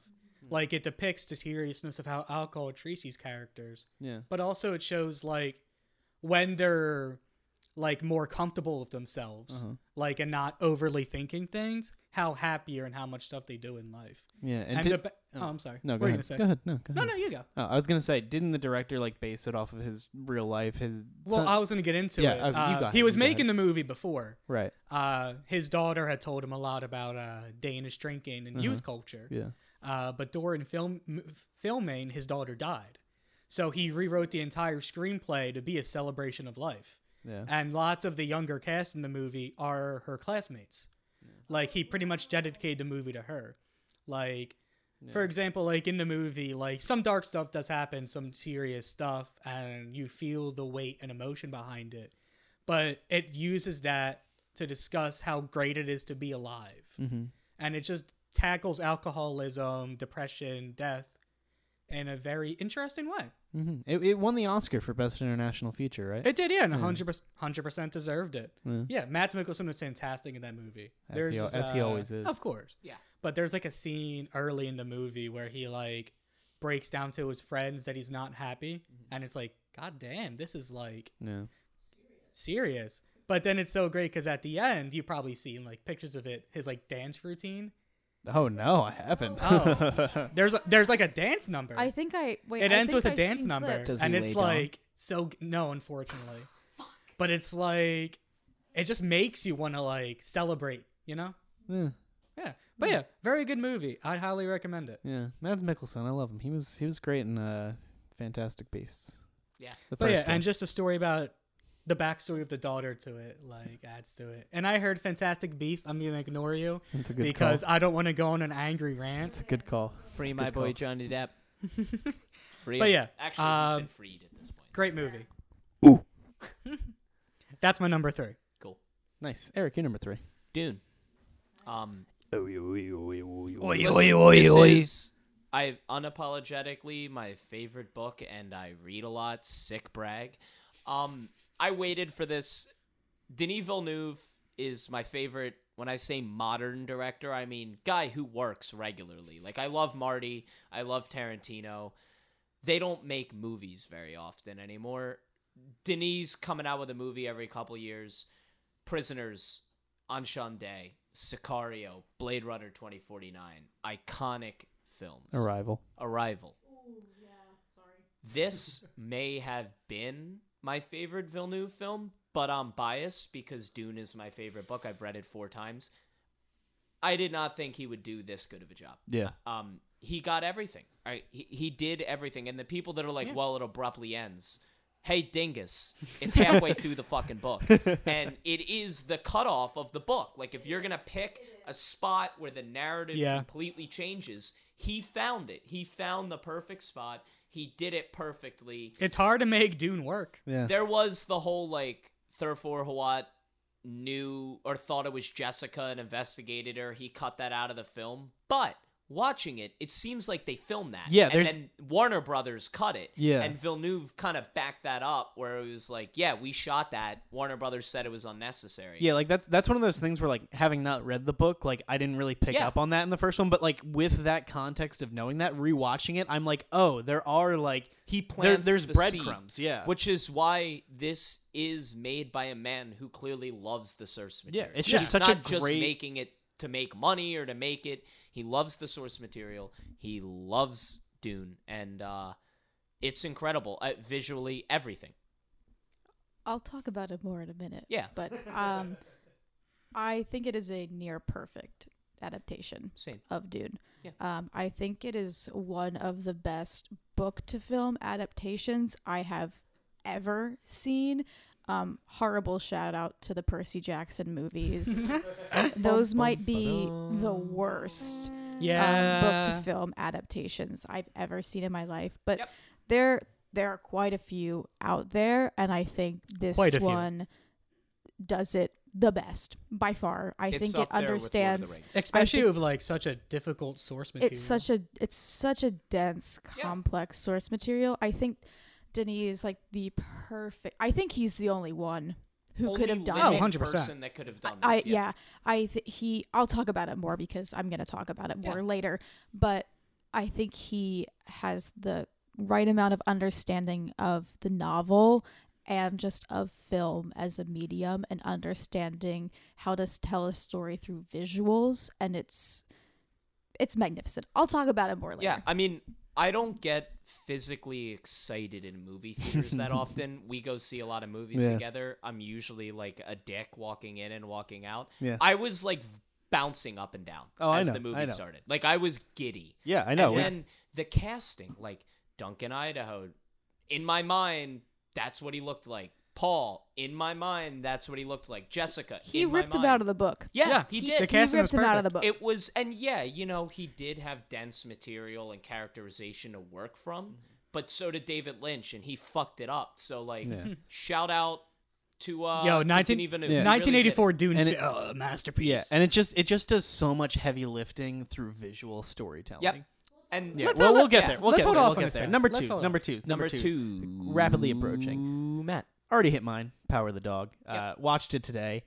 Yeah, it had me hook, line, and sinker. The period, the aesthetic, the cinematography, the score, the acting, just the directing. Yeah, Jane Campion. Yeah, I haven't seen any of her other movies though, and this makes me want to.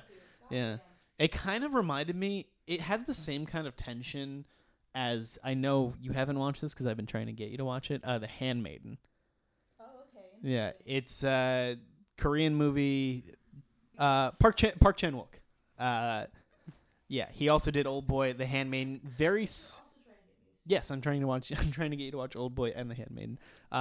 Yeah, the same kind of tension where it's just like this whole story's unraveling and you really don't know how to feel about it. You don't know how to feel about the characters, about the situation they're in. You don't really know what anybody's about to do.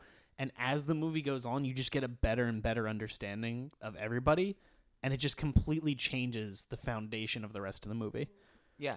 I just have another thought about it. Yeah, go for it. The motives are just so complex. Like the characters are really, really well done, and it kind of comes like unexpectedly. Like I get like it's just so simple that it turns into like this really, really deep level of complexity. Yeah, it's like everything's very complex and very like intricate and layered, and you really, but it's very concise. Like it's very multi-layered, but you have such a strong understanding through the storytelling. Like there was never a moment where I was like, oh, I don't really know why people are doing things. You know, I think it's because it doesn't pretend that it's smarter than you. Yeah. It respects the audience's. Yeah, I think that's it. Yeah, I think it does a very good job of just like, it can be subtle at times, and it's very much so like, I think you picked up on that probably. Yeah. Yeah. No, like, I mean, like, it's in a lot of ways the antithesis of Nightmare Alley. Where, in the first 40 minutes of Nightmare Alley, you know every character's motive, every move they're going to make, what they're going to do, because they all state it very plainly. Yeah. Like Bruno saying, hey, if you hurt this girl, I'm going to kill you. And such. Like, you know where every character's coming from. Mm-hmm. In Power of the Dog, you have no fucking idea what anyone wants until, the last 40 minutes in the movie? Like, it's really good. It keeps you on your toes. It's a mystery and a character study. And it has such a tense ending. Yes. And such a tense mystery at the end without doing like the dangling a carrot in front of your face. Yep. Like it doesn't do the like, what's gonna happen? Like it's just very implicit in that the story keeps moving at such a consistent pace that it builds that for you. And you're sitting there going, what's gonna happen? Almost like Hateful Eight in that aspect, where you're like, Yeah. I'm not sure what any of these people want, and then the end just happens. Yeah, I think Hateful Eight does a bit more of the carrot dangling though, but that's just Tarantino in general. Yeah.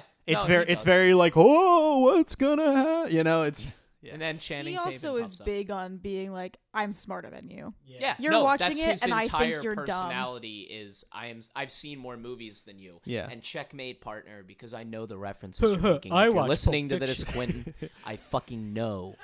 I know. Yeah, but this is a very good movie where it's just, it feels like a script and a director that is just with you the entire time, and that she says, I'm gonna lay out this story, and you're here with me, and the shout out to women. If you're out there, shout out to you. My number 2 is West Side Story. I don't know if we should continue to wait.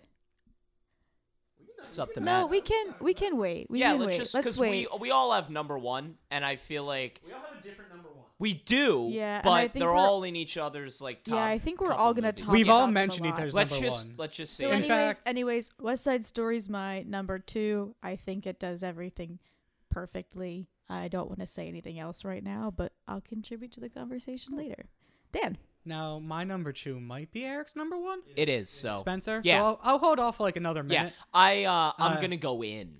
I'll go in with you. Yeah. Because I'll just say that Spencer's a fantastic fucking movie. It's so well made. Everything about it. Me and Ellie did not see it. Yeah, that's your loss. Yeah, that's your loss, man. Tough We break, wanted kid. to. We wanted to. My number 2 is Licorice Pizza. Ah. I don't think anyone else had this on the list because It was clearly my. I'm just smarter than everyone. It was my Why?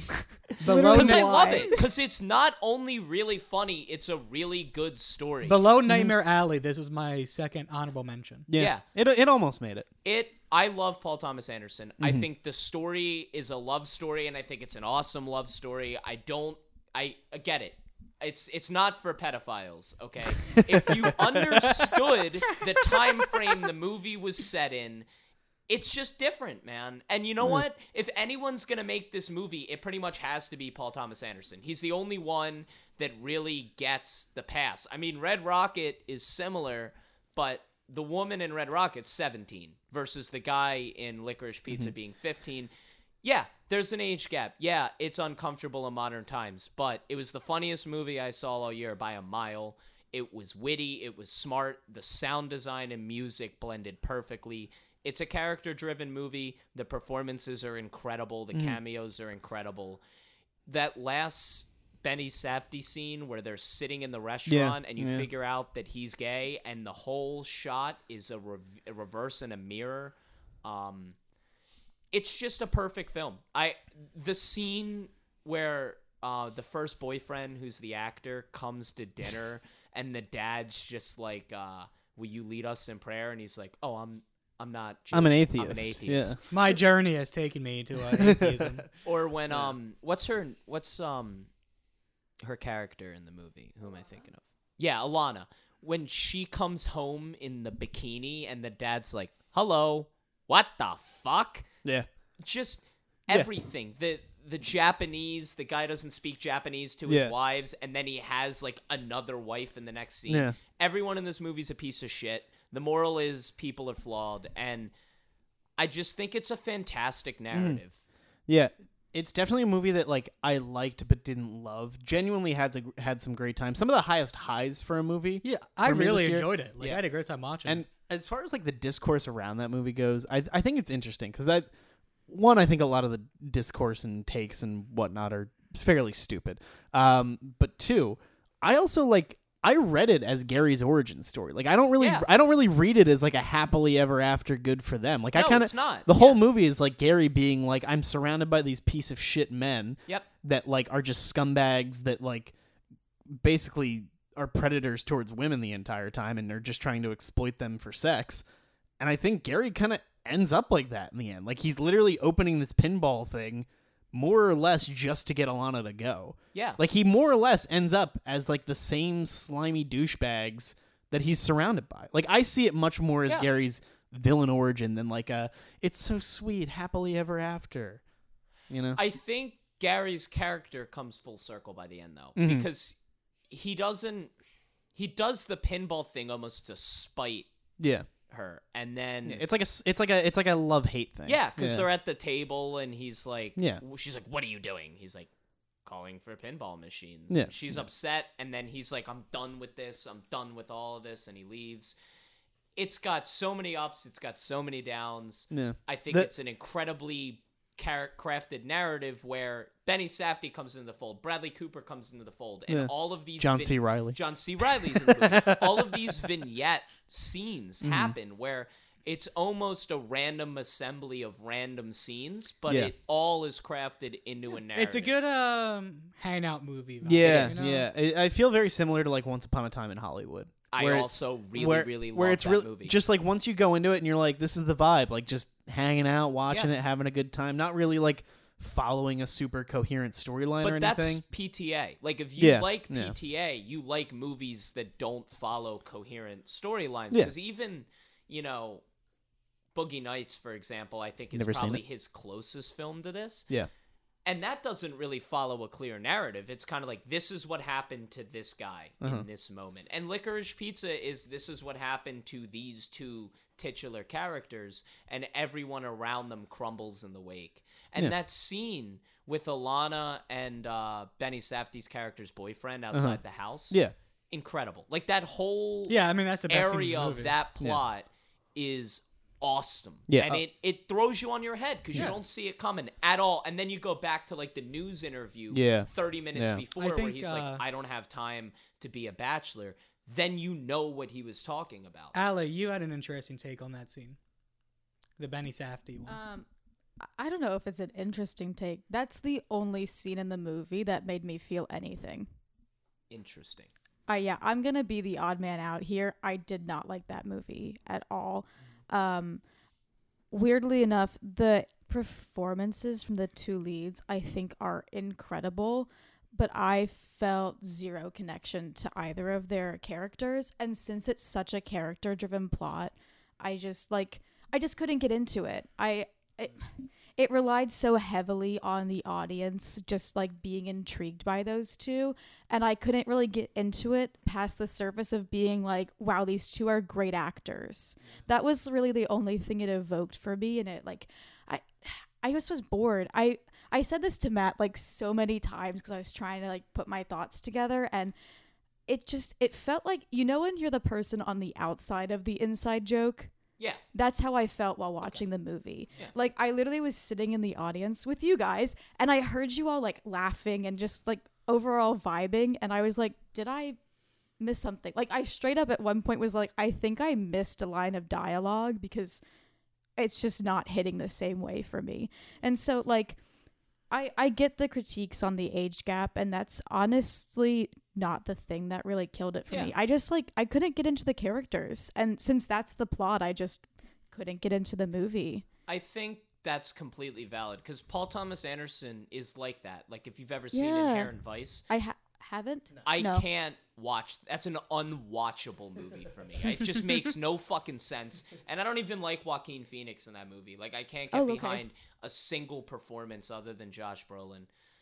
But I can see where you're coming from, where he doesn't give you guardrails at all. He's just like, throw it out there. This is what it is. And if you don't like it, go fuck yourself. That's just kind of what it is. Yeah, it is. And I really like his style of storytelling and the way he crafts characters.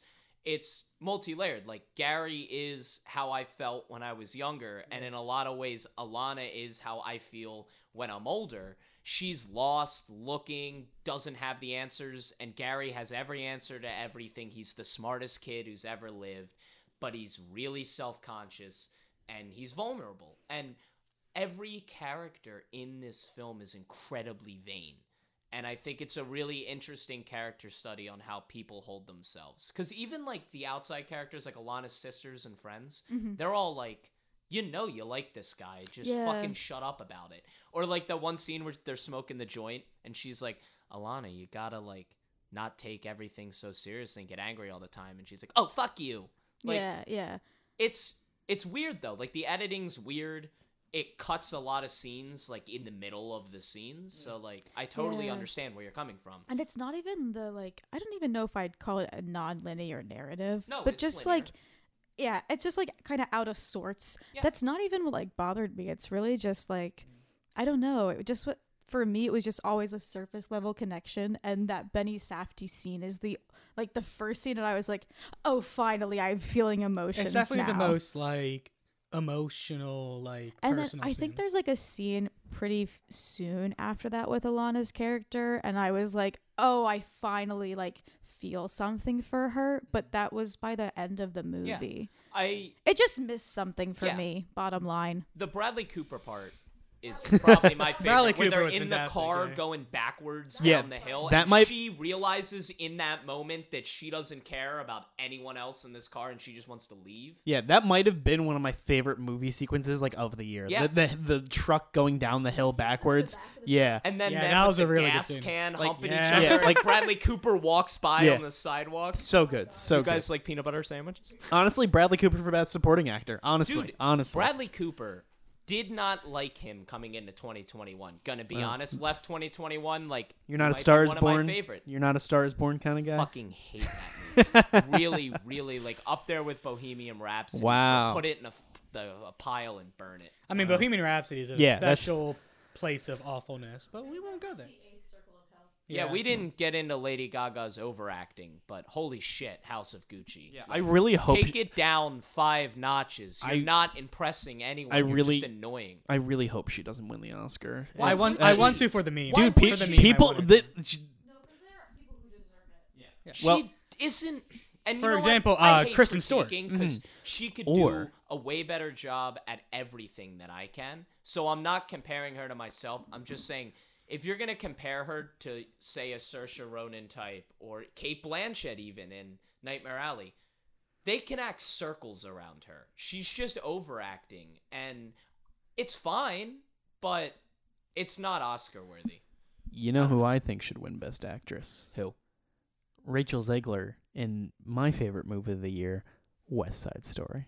Okay. All right, so that's enough of that. Let's move Yeah, on. let's move on. Yeah, sorry, I just went on a tangent. Go. So, I love West Side Story. I love the 61 version. The stage play is fantastic. Steven Spielberg is quite possibly one of the greatest directors to ever do the damn thing. This movie's just incredible. It's just so good. And it might just be my personal attachment to the source material and whatnot, but it's just so damn good.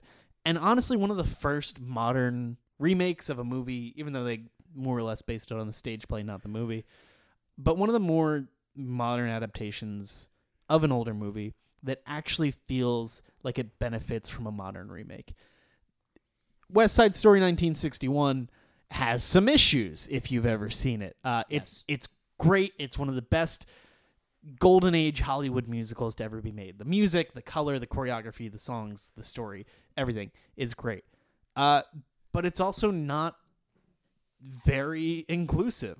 And for a movie about Puerto Ricans, there's nothing really Puerto Rican about it. Bingo. And I mean, like, Stephen Sondheim and the guys who originally wrote it, like, very admittedly were like, yeah, we didn't really do any research and we didn't really know anything about it. Like, the original storyline for West Side Story was supposed to be Jews and Catholics on the Upper East Side. And then they read something in the paper about, like, Hispanic street gangs. And they were like, well, that's what we're doing then. And West Side Story was born. But Steven Spielberg did a remarkable job in being like, I love this story. I've never done a musical. This is the musical I want to do. How do I do it in a way that does service to not only the original musical, but also the people and the communities and the lives that this is based on? And it's just incredible. Like, everybody in this movie is incredible. Mike Faced as Riff. Oh my God. I'm into it. I think it's my favorite Officer Krumke that I've ever seen. That's a good Officer Even Krumke. Honestly. counting Curb Your Enthusiasm, it's it takes the cake, man. That was really different. Yeah. but really good. Yeah, and I think, like, overall, it's just, it makes a lot of changes to the source material. It makes a lot of changes to the source material. And I think pretty much every single one benefits the entire Yep. thing. It's I think the main difference between this version of the movie and the 60s version of the movie is that this one is just like 20 minutes longer. Yeah. It takes time. It slows down the pacing a little bit in certain parts to expand on the dramatic aspects, which are arguably the weakest parts of the original, you know? Yeah, by a long shot. Like the Tony Maria romance really isn't like super compelling. Like it's not really about them. It's much more about the people around them. But that's kind of the heart of the show anyway.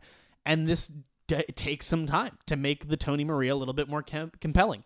Rachel Zegler is incredible as Marita. Ariana DeBose as Anita. She was so holy fantastic, shit. This rendition of America is maybe one of the best things I have ever seen on screen in my life. It just does everything for me. Really, the only question mark, the only like thing that I still think about when I look back on that movie and I'm like, was this the right call? Is Ansel Elgort as Tony? And, you know, there's allegations against him, et cetera, et cetera, et cetera. It's beyond that for me. It's just, he's weird. He is weird. Yeah, he's a weird choice. He's very awkward in the film. Yeah. He doesn't seem comfortable in the character. Yeah, I think the biggest thing, though, is that he's a perfect cast for Tony. Because if you watch the original movie, like, Tony isn't really all that attractive. Like, he's really just kind of this big dumb dope that, like, runs through the streets screaming a girl's name because he's, like, head over heels in love with her. He could have been played by Marlon Brando in On the Waterfront specifically in a different time, and I agree with that. Yeah. At times, he's weirdly goofy and endearing. At times, he just seems like he's incredibly out of place. Every other actor in the movie just feels so effortlessly in line. They are the character. Yeah, and Ansel Elgort just feels so much like an actor trying to fit in. I think, for me, the toughest part about making West Side Story is, do the characters feel lived in, or does it feel like someone playing a character from West Side Story? And what this movie achieves is each character is the character. It does not feel like a reiteration. Yeah. It feels like its own West Side Story. And I had it at 6, but that's not a negative on it. I loved it. I enjoyed it. I was enthralled and entertained the entire time. And you know what? I'd watch it again. Yeah, I had it at 8. I loved it. Thought it was a very well-made movie. You know, I'd watch it again. Really good movie. I've seen it 4 times. I've seen it twice. I've seen it once. Yeah. But like, even with that being said, like, Ansel Elgort, like, I've seen it 4 times, and like every time he's on screen, I'm like, oh, this is kind of weird. But like, it's like a weird train wreck kind of effect where I'm like, it doesn't really work. But I kind of want to keep watching it because it's so strange to look at on the screen. Yeah. Yeah. I don't know. I really like it. I think, and this is going to sound really weird, but the street aesthetic almost captures a little bit of like Spike Lee. Yeah.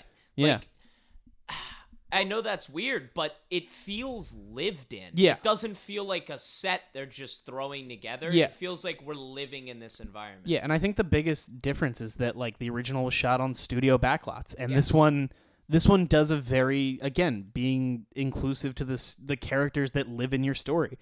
Like, there's such a greater sense of community. Like, the Puerto Ricans aren't just like the Hispanic gang that's running around terrorizing everybody. Like, they have families and lives, and they feel like they have their own part of town, and it just feels so lived in and so alive.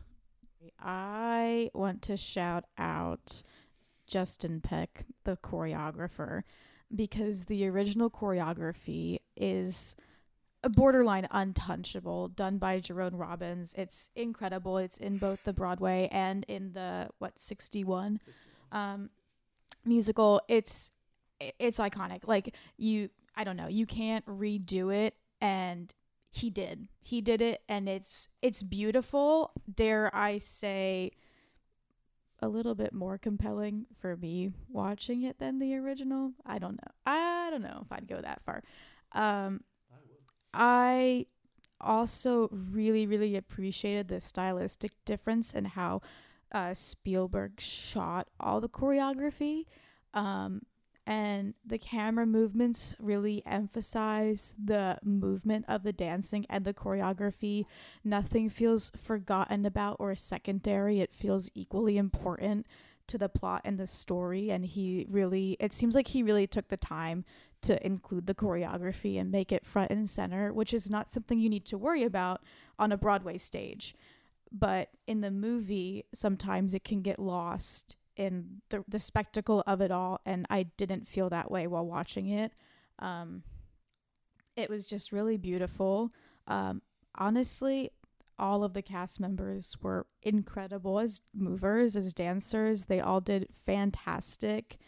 Ariana DeBose was by far the most talented dancer on that set. She could run circles around everybody She else. was the most talented all around. She was incredible. America, I think, has one of the best dancing sequences in that movie, and I think that's true in the 60s version as well. But there's something about the dancing on the street in this version, and people like coming out of stores and then like meeting in the intersection, and there's kids dancing and they're walking around like this whole block. Sorry, what? No, I've cried every time I've seen America. And there's just like this really, really lovely sense of community that isn't present in the 60s version.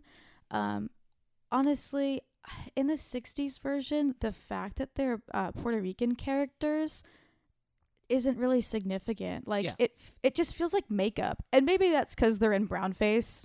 Maybe that's why. But, like, there's like such a beautiful sense and like respectful sense of community in this movie, and it's really, really put front and center in America. It's one of the best parts of the movie. Yeah, and even like the clothing, the way Yes. it's choreographed in movement with the dance moves and the background people and the people coming out of stores and the way that their clothing's kind of flowing or tight or depending on... Costume designer popped off. Oh my God. And, minor complaint, weird lighting choices sometimes, like inside the gym. Yeah. But like, if that's my complaint about a movie, then you did a fucking awesome job. Like that's a nitpick of a nitpick of a nitpick. Like so the specific like highlight vignettes. that See, I'm a sucker for that, so I don't. Okay. I love it. I like the color choices in some of the scenes with the colored lighting and like some of the lens flare things that were going on. Now, it achieved what it needed to achieve. So at the end of the day, it purposeful. wasn't distracting at all. No. It just wasn't my Your cup of choice, tea yeah. for what I wanted to see. But Yeah, it was just for me. It's just such a great modern fantasy. Like Yeah. it feels like such a lived-in real world while also still feeling it fantastical also and amazing. feels like he drew more on the Shakespeare background of it, which I thoroughly Yes. appreciated. Yes. Because you watch the 60s, the 61 West Side Story, and it's like, it's West Side Story. This had a little bit of Romeo and Juliet mixed in, which it is. I mean, it is based on I mean, Romeo and especially Juliet. that added scene where like they go to the museum or something. Yeah. right? they sing their love in the crypts. Yep. Who wrote it? Kushner? Tony Kushner. Okay. Yeah. He did a fantastic job. Yeah. I also think there were a lot of like set choices that were different from the 60s version, and I think that was an excellent choice. Yep. All around. I also want to talk about the dance sequence in Cool when they're dancing on the pier and it's broken down, and somehow that's like the point of the film where Ansel Elgort fits in the most for me. Oh, yeah. Surprisingly is when he's dancing, and I was like, I knew he had a good singing voice going into the movie, so I wasn't ever like, ooh, that's gonna be rough. But I didn't know if he could dance, and so I was a little bit concerned. And Mike Faced, whose riff is Broadway star, Yeah, so I he's know incredible. he can dance. I mean, he steals the show. Oh throughout yeah, the entire whenever he's film. on screen. Elgort holds his own in that Yeah. dance sequence. No, he I don't does. want to like talk Yeah. about him as a person right now, but he like that was the choreography also in that scene was really, really good, because in the 60s version it's kind of just like a lot of like loitering with like a little bit of choreography in there, but it's very pedestrian. It's not, there's nothing like, there's no frills, and this one was like all frills, all aggression, very masculine, but in a really, really compelling the way. close-ups on the guns sliding around. Fantastic. Huge addition to that scene. That Oh, added and they stress. like stick it up straight in the air, right and in then the frame. It's Yeah, All right. I could probably talk about the choreography for ages in that movie. Oh yeah. I love West Side Story as much as the next person, but Allie, you're number one. I just talk so much, and now I'm gonna talk again Oh no! on a podcast. It's unheard of. Big surprise. My number one is Dune.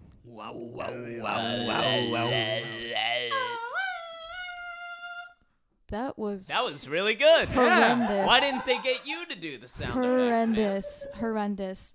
Okay, where to begin while talking about this story without talking for 45 minutes? Smile, Gurney. I am smiling. I think the casting in this movie is incredible. Oh yeah, I mean, The acting, is also amazing. Yeah, we said it earlier. Like, he pulled the characters out of the book. Yep. Like, there's not one weak link No.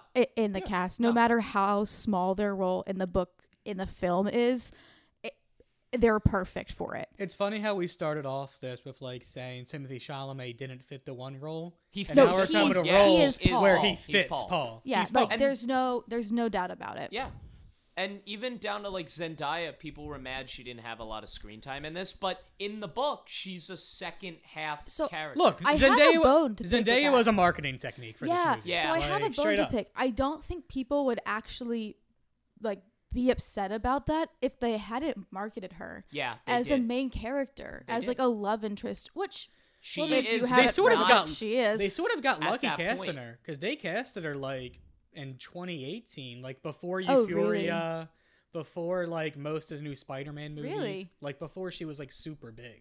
I didn't know that. I think they cast her like right after Greatest Showman. Also, we didn't talk about Dave Bautista, but like, holy shit! How about, like he's Scott- just great in He's a every perfect Dude, cast. What, Everything. Skarsgård as the Yeah, Emperor? well, not the Emperor. I my think bad, we the Baron. expected Skarsgård to do that. Every time Dave Bautista is cast, I'm like, okay, Dave Bautista, one of my favorite WWE stars of all time. What can I really expect from him? And like Blade Runner, he's in the movie for 10 minutes. He has a lot of scenes, and he carries his own in a unique way and is the character. I don't know. Everyone is. Yeah. Everyone is. I mean, Oscar Isaac as Oh the my Duke. God. Oscar Isaac, daddy. I like Zaddy. I like David Das-Malikan, Yeah. the Men 10 that Yeah. shows Yeah. up for like 5 minutes. Oh, Yep. he's incredible too. Like even the people who have these smallest roles Yeah. in this adaptation are stellar. Like Thywit, you know? Thewitt. I just said his name wrong because I said like his first and last name combined. Yeah, did. I have trouble with this movie because when you read the book, everyone's going to pronounce the names their Different. own way, and Yeah. then some asshole online is going to tell you you're wrong. But, like, you know what? It's a book. But yeah, Screw you. I think I mentioned it earlier how Dune is like unadaptable. And I still Oh, agree we can that. talk, yeah. Like I still think it's unadaptable, but I think as far as you can adapt it, Denis Villeneuve did really good.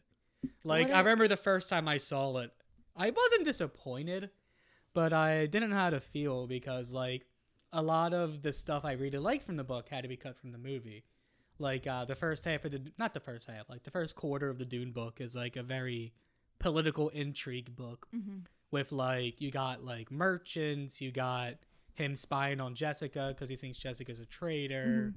There's just a lot of very interesting stuff going on that I think really would have added to the movie. Like I think removing the plot line of Jessica cheapens her and Paul's relationship. Yeah, I But, mean, like- in the tent, that Yeah. scene makes little to no sense Yeah, without like, that previous There's stuff that establishment. I would disagree. I think it still works in the movie. I think though. it still Like, I works. think he does it well. But I think it would have been much better with those scenes. But ultimately, I also got to realize that like you can't adapt every scene within a book, especially with a book as dense as Dune. Yeah, Like- but I also feel like a lot of the breadcrumbs for those storylines are still there. they Like, are. yeah, I mean, They they're are. there. Yeah. Yeah, so that's why I would argue that still without some scenes that are kind of like they really shine in the books and aren't in the movies, like what you just mentioned, Dan, they don't need to be in the movie, which is why I think it's a near perfect adaptation because even without those bits, the movie still makes sense as a whole and the essence of those small plot points, or not so small plot points in this case, still work their way into the movie, and we get to the same result. Like I said so much earlier, like he understands the visual side and is able to communicate that through subtle things, whether it's like in the background, in the set design, in the way the actors are like interacting with each other and not even through dialogue, whether that's like strictly the visual and how he's directing it, you still are able to see that, especially if you are familiar with the story through the book. But yeah, I think over time it'll become you gotta watch part 1 and part 2, because one of those key breadcrumbs is Paul looking at the trees, which I've seen a lot of people complain about, like, oh, this doesn't make any sense. Well, in the second half of the book, spoiler alert, you're going to figure out in the next movie that, you know, they're stealing all this water. There's actually an ability for plants to grow on Arrakis and all these things. Well, and they show you that a little bit in the movie. They do, but they don't tell you why they're showing you it, so people didn't get it. You're going to get it in the second half of the movie, and there's a lot of those plot points where it's like, Paul's gonna fight Dave Bautista, and it's gonna make my balls hard. Yeah. Personally speaking, I'm ready. I'm ready. You have to pay attention while watching this movie. They market it as like a flashy blockbuster, and I don't disagree with that. But you can't just kind of like sit back and like watch it. Yeah. You have to pay attention, or you're gonna miss things that are essential to the plot. I mean, it's a lot like It's a lot like Blade Runner 2049 in that regard. And Arrival. Yes. Yeah. Like, it's a very big movie at heart. Warner Brothers fucked this movie so hard in their marketing, in the toy sales, putting Paul in Fortnite. Like, I'm not even like... They just wanted to make money with it. And they knew, hey, we're going to put this on streaming. We'll make less money in the theaters. They shouldn't have put it on streaming. No. Like, it and didn't it looks make bad. It looks bad. Because HBO and Warner Brothers can't fucking do anything right. Every time they put a movie or a show on their platform, it's all fucked up. Wait, can I just... Oh, wait, I lost my train of thought. Sorry. No, you're good. Oh, I was going to do a run-on joke. I was going to say, or when they put out another Fantastic Beast movie, you know. Shut up. Just don't even mention it. You want me to go on? But yeah, like, Dune's one of my favorite books. It's one of the best sci-fi books. It's one of the most influential books. Yeah. And, like, yeah, for as much as, like, I can sit here and bitch, like, this should have been in the movie, yeah. Like, I got a Dune movie by fucking Denis Villeneuve, and it was really good. And Denis compare it to other modern sci-fi blockbusters that have come out. Shout out Star Wars. Yeah, and the Dune world is so weird. It's a weird fucking world. There's a lot of shit. He captures that weirdness so well. Yeah. And just like in like not even like direct ways. Like you walk into a room and there's a spider dog. Why the hell is that there? Yeah. I don't know. Every department in this movie just really, really knew what they were doing and did it perfectly. Yeah. Whether it's like the smallest thing to like actually Denis directing it, like everyone is doing their job. Like it just feels like a world. Like you go from like the it's epic, so lived in somehow. The epic dunes of Arrakis, and this then was like Raj did this, right? Yeah. You only have like one. No, he didn't. It's the guy who's doing Batman. Yeah. Yep. Greg Fraser. Fraser. He also shot the Batman that's coming out. Yeah. But like you go from like the Dune, right, Arrakis, and then like you only see it in one scene, obviously, but like the Harkonnens' homeworld has its own feel to it. It's like a very urbanized, like industrial world, and then you go to the Emperor's homeworld with the army, and that just feels like its own thing, you know? Again, even if something shows up for 2 seconds, it's just done so like there's not a second wasted in that movie in my opinion.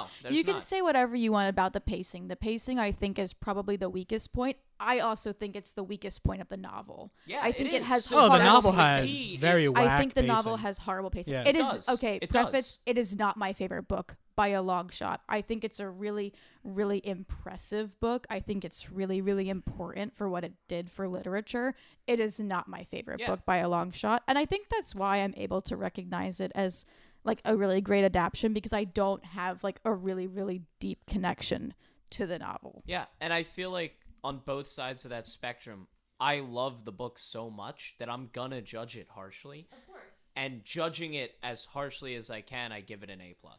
Yeah. Like it was great. And again, as someone who has not read the book and who has no idea what's going to come next, I still have a feeling that with a part 2, it's just going to make the first movie feel so much better. Yeah, 100%. yeah, it is. It's going to be a Lord of the Rings Part thing, 2 where like changes part 1. you like how you look are at gonna, it. I should say.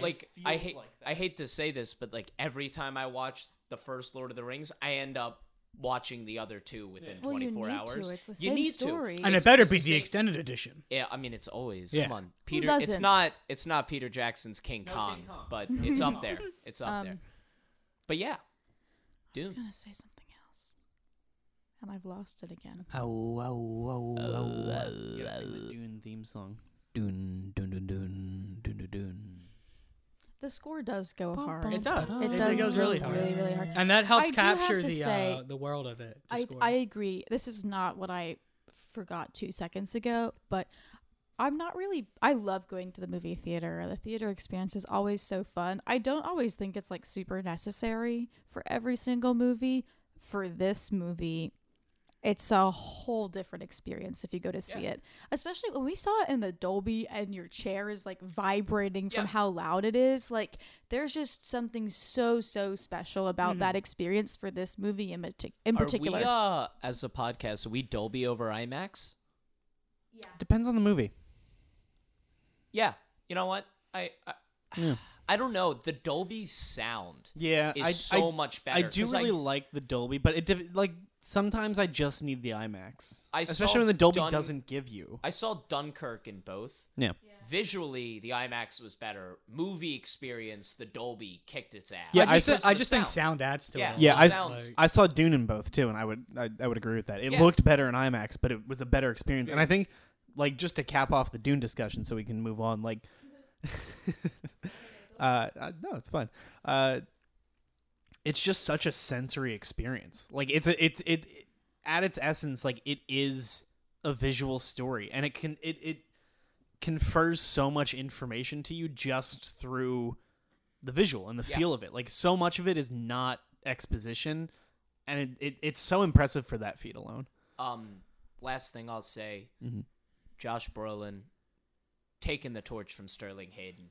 Just 100%. He is the modern version of Sterling Hayden, Hail to be Caesar. honest with you. Hail Caesar. There Hail you go. Caesar. Yeah. Dan, your number one movie of number 2021 is Resident Evil. Yeah. Woo! All right, thanks for tuning in, everybody. The tagline for Resident Evil, come store Jake Gyllenhaal doesn't know how to fire. Leon, you fucking idiot. Anyway, Dan, my your number number one one. for movie is Come On, Come On. Woo! Yeah. It's a fantastic movie. You see, if you know me and my list of favorite movies, right, I have a taste. Like, it's pretty obvious, like, what appeals to me. He's a big old sap. Yeah, I'm a sap. Fuck you. I like movies. I love it. That are just empathetic. Like, like they Resident Evil. I like. I mean, yeah, Kasaguchi. yeah. But no, watching movies that make me feel something, I think, is why I love the movie experience. It's why I got into watching movies. And Come On just did that in a way that not a lot of other movies did this year. Yeah. It's the most empathetic movie experience I've had in a while. And I get complaints about it. It's repetitive. It's a bit aimless, but I also feel like that adds to it. Yeah, it does. Because, like, point. that's just the point of it. Yeah. Yeah. Like, you're watching a movie that just, like, tells you, like, it's okay to try. You don't know where you're going. It's a like- movie about getting to know someone. Yeah, getting And to know someone. intimately getting to know someone. And it feels raw and real, and it's not contrived. It's real. That's, like, the main thing I loved about and it. Like, the way they cut kind of those documentary I was gonna get audio into it. recording Like, scenes. they spliced a lot with, like, interviews with real kids. And Yeah. At first, it's a weird decision, but it adds so much to it because it just adds into, like, getting to understand, like, the world around us and how we used to view the world in a much more innocent mindset. Yeah, Which is very I mean, interesting. small nitpick about that aspect, it was very formulaic. Oh, yeah, It was I agree. almost Yeah. every 30 minutes of the film they went back to it, and in every new setting, that's how they introduced it. Yeah. Again, But a I also nitpick, feel like 'cause that it still works. Yeah, I enjoyed it.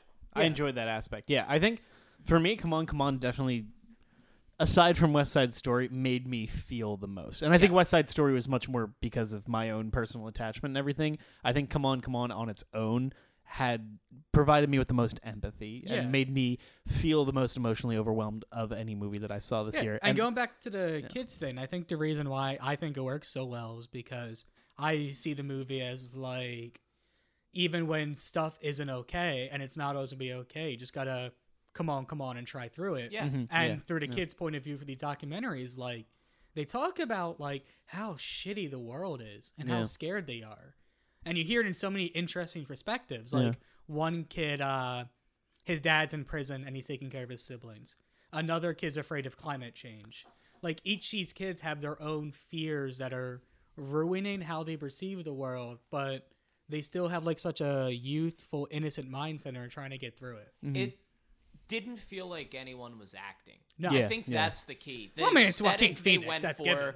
the black and white, the aspect ratio, it all was trying to be a documentary feel, and they did it. They killed it, and that's really, really tough to do without being a mockumentary. Yeah, it was really good. Honestly, like the first movie that I think of when I want to compare this to another movie, weirdly enough, is like The Tree of Life, because it's very like, again, it's not necessarily about the linear story structure. I think Come On does actually still have a rather good progressive story arc, even if it's not the most like point A, point B. It's much more character based and whatnot.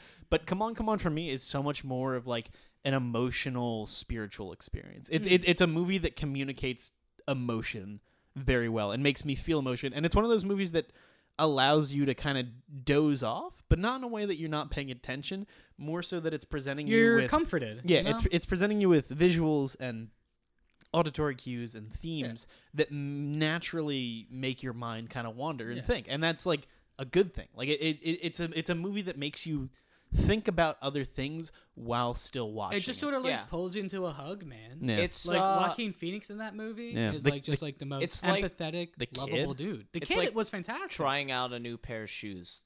The first time, it's a little bit rough when you're getting acquainted with the way the story structured, the way the visuals look, and everything. Yeah. But once you break it in, it's great. Yeah. It does take 30 minutes for you to be like, okay, because it just starts. There's no, hey, a little lead in, a little background. It's like, bam, movie starts. It starts and it doesn't really like ramp up or like it doesn't really tell you that it's going to take you anywhere other than where you're at right now. And sometimes it's okay. Yeah. And I think it's one of the best depictions of mental illness in a movie. Yeah, it is. The dad's The depiction dad- of the dad is bipolar was incredible. fantastic. Yeah. Like a lot of movies, I don't know, they deal with bipolar in such a Hollywoody like way. Yeah. Like just felt like real. Like when you'd splice back to the footage of like the mom and was it Oakland and she was with them? Yeah. Again, like, it doesn't really feel like anybody's acting. It feels so real. Yeah. Yeah. Like, yeah, I don't know. It's just a movie that I felt happy, sad, aimless watching it, and that's what I like to watch out of things. Yeah. You know, I like to feel things and leave with a new appreciation or thought of something, and I definitely left that having felt. Yeah, it's definitely a movie that takes you somewhere. Yeah, it took me somewhere. Yeah. All right. And the final, the grandiose Eric's #1 movie of 2021. Me clarify by saying I saw this movie, someone else picked it. I had no fucking idea what I was getting myself into. My #1 movie of the year is Spencer. Like I said, no idea what I was getting myself into. I was enthralled from the second it started. Visually, it's beautiful. Narratively, it is anxious. It's hectic. It's bizarre, but it's also like grounded and slow paced. It's like a horror movie in many ways. It's literally Hereditary for people who simp over British culture. It's The Crown meets like Hereditary. It's an incredible film. Like I said, I had no preconceived notion going in. I had no idea what I was gonna watch, and it is incredible. Johnny Greenwood, clap it up. I mean, Jesus Christ, dude. Best score in a movie I've seen probably since Phantom Thread. Shout out Johnny Greenwood. It's not even just the score; it's the sound design. horns and The imagery, bangs like- and snares in weird places, dragged out, changed pitch. The way Kirsten Stewart, who I'm going to be honest, hadn't really seen her in anything I really loved her in going into this. Holy shit. She was transcendent, and it wasn't Princess Diana as you've seen her. It wasn't a large scope. It didn't try and tackle too much. It was really a relatable story of someone that's forced to conform and act away, and they don't want to do it, and they're fighting back. The scene at dinner where she rips the pearls off and eats them, and she's hallucinating. I was gonna say, like, it's interesting because these past few years we've seen a lot of like Princess Diana projects. Yes. Like she's been like it's like a culture icon. She is a culture icon, but the past few years it's come back more. Yeah. Like The Crown's a big thing, a bunch of other stuff. But this is the best one to depict her because it depicts her not as the princess. It depicts her as this woman trapped in like It's an not abusive family. about Princess Diana. Yeah. It's about anybody trapped in an abusive relationship or situation where expectations are forced upon you. The way she interacts with the kids and loves the kids. My And favorite the scene- chef, the guy who plays The chef was great. The chef, he is the everyman who grounds the entire story and makes her relatable to the audience and the British like crown relatable to the audience. When the queen walks in with the corgis, every shot is meaningful. Every shot's purposeful. The way it's shot's incredible. The color palette is incredible. You're just enthralled by it. I am. I've seen it 3 times now because I can't stop watching it. And every time you watch it, you figure something else out. There's references to Anne Boleyn. There's references to British history. But the movie isn't tied to it. Yeah. It's really about someone who's lost their way and lost their roots and is trying to reconnect. Yeah, and she's just trying to find can't, it again. yeah. Like my one of my favorite scenes in the movie is that scene with the kids where she's giving them presents. Yeah. You know? Because it's like one of the few moments in the movie where it's like she feels at peace. Yeah. And I think it does it very well. Because like that's like, if I remember correctly, that's like right after the Pearl scene or shortly after it? Shortly after. That scene is the dinner scene. She goes back to the room. She has to change again and come down, and her maid, Anne, I think her name is gone. Or Mary or Anne, I can't remember. I think it's Anne. It's Anne. She's gone, and she thinks that she's there and hallucinates it, and she's gone. Then she goes to see the kids, wakes them up, takes them out of bed. It's just a really good, the best scene in the film. The pool table scene. Oh my god! When she's across from Charles at the pool table, and all the pool balls are pushed to his side, and she just has the cue, and there isn't a lot of like him telling her what to do, but it's his body language, it's his positioning, it's the visual positioning, the elongation with the wide angle of the table, making it feel like all the chips are pushed to his side, and he has all the power, and she has none. And by the end of the scene, he makes her feel that way. But it's all done through Kirsten Stewart. She acts the movie like a sheet of tissue paper concealing a wildfire. What? Kristen Stewart. What did I say? Kirsten? Said it like 5 times? Yeah. We got a Todd Phillips, Adam McKay situation going on with me here. You got a real also that scene, real Ethan Hawke, Benedict Cumberbatch going on. Sorry, I'm mildly dyslexic. I apologize. That scene where she goes to her old house. Yeah. That was also just super well done. She's on the stairs. Anne Boleyn's there. It's an enthralling film. I encourage everyone to see it. It never loses your interest. No, it doesn't. And I think it's an hour and like 45 minutes. It's not that long. I'm a big, tight hour and a half, 90-minute runtime guy. And it comes pretty close. Can't wait to watch it. Yeah, I know. I'm going on and on about a movie you guys haven't seen. I really want to see it. I really want to see it. Yeah, Dan saw it. I harassed you to see it. Well, I wanted to see it anyway. yeah. And I was like, I'm interested by it. And then you were like, this is the greatest fucking movie I've seen. A lot of people hate this movie. Like, really? A lot of people really? saw it this year and hated it. IMDb rating doesn't really mean anything, but I think it got like a 6-7, and a lot of the critic reviews were like, I don't get it. It doesn't make any sense. It's probably also a lot of like, I want to go see a Princess Di movie. Yeah. You know? Yeah. It's a mood piece. It's not a Princess This Di. isn't a the Crown Diana British royalty. Who made Spencer? Who directed it? It was I know his name. It's Pablo Larraín. Oh, he did Jackie. Yes. That's right. Yeah. The Jacqueline Kennedy. Jackie wasn't bad, but this is like way better than Jackie. Yeah, that's what I heard. I know Rotten Tomatoes isn't the end-all be-all, but Spencer has a 52. I For an know. audience Yeah, score. The because audience It has really an 83 didn't- for critics. Honestly, Matt, very different movies, but I think it's something similar to the audience reaction to Mother.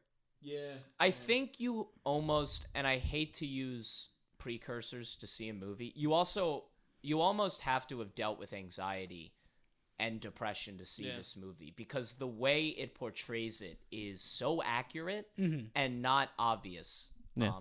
Yeah. And it seems like a cool time. But what Ali said, I mean, a lot of the audience did not like this movie. Yeah, There were and a lot of especially, people who like- saw it who were like, kind of sucked.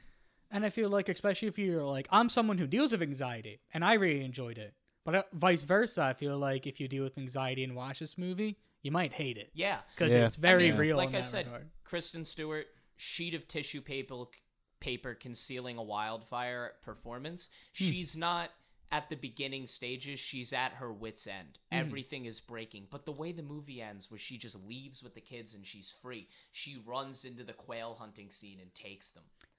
It's just really well done. I know someone who. Spoilers. Yeah, I mean, listen. I know.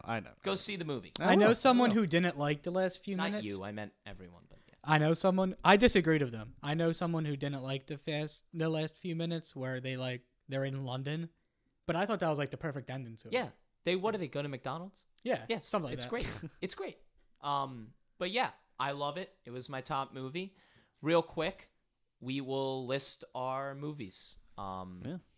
I will go first. I had Spencer at number 1, Licorice Pizza at number 2, Dune at number 3, Red Rocket at number 4, Come On number 5, West Side Story number 6, French Dispatch number 7, Benedetta number 8, Nightmare Alley number 9, and Ridley Scott's The Last Duel at number 10. You had to specify the. Yeah, Yes, I Ridley did. Scott. Get off A your Ridley Scott phones. production. Get off your phones, kids. Oh, I thought you were actually yelling at me because I'm looking at my list on my phone. No, I was doing the Ridley Scott. Number 1, I had West Side Story. Number 2, Power of the Dog. Number 3, Come On. Number 4, Bo Burnham's Inside. Number 5, Dune. Number 6, No Sudden Move. Number 7, Judas and the Black Messiah. Number 8, Spider-Man No Way Home. Number 9, The Harder They Fall. And number 10, Nightmare Alley. Number 1 is Dune. Number 2 is West Side Story.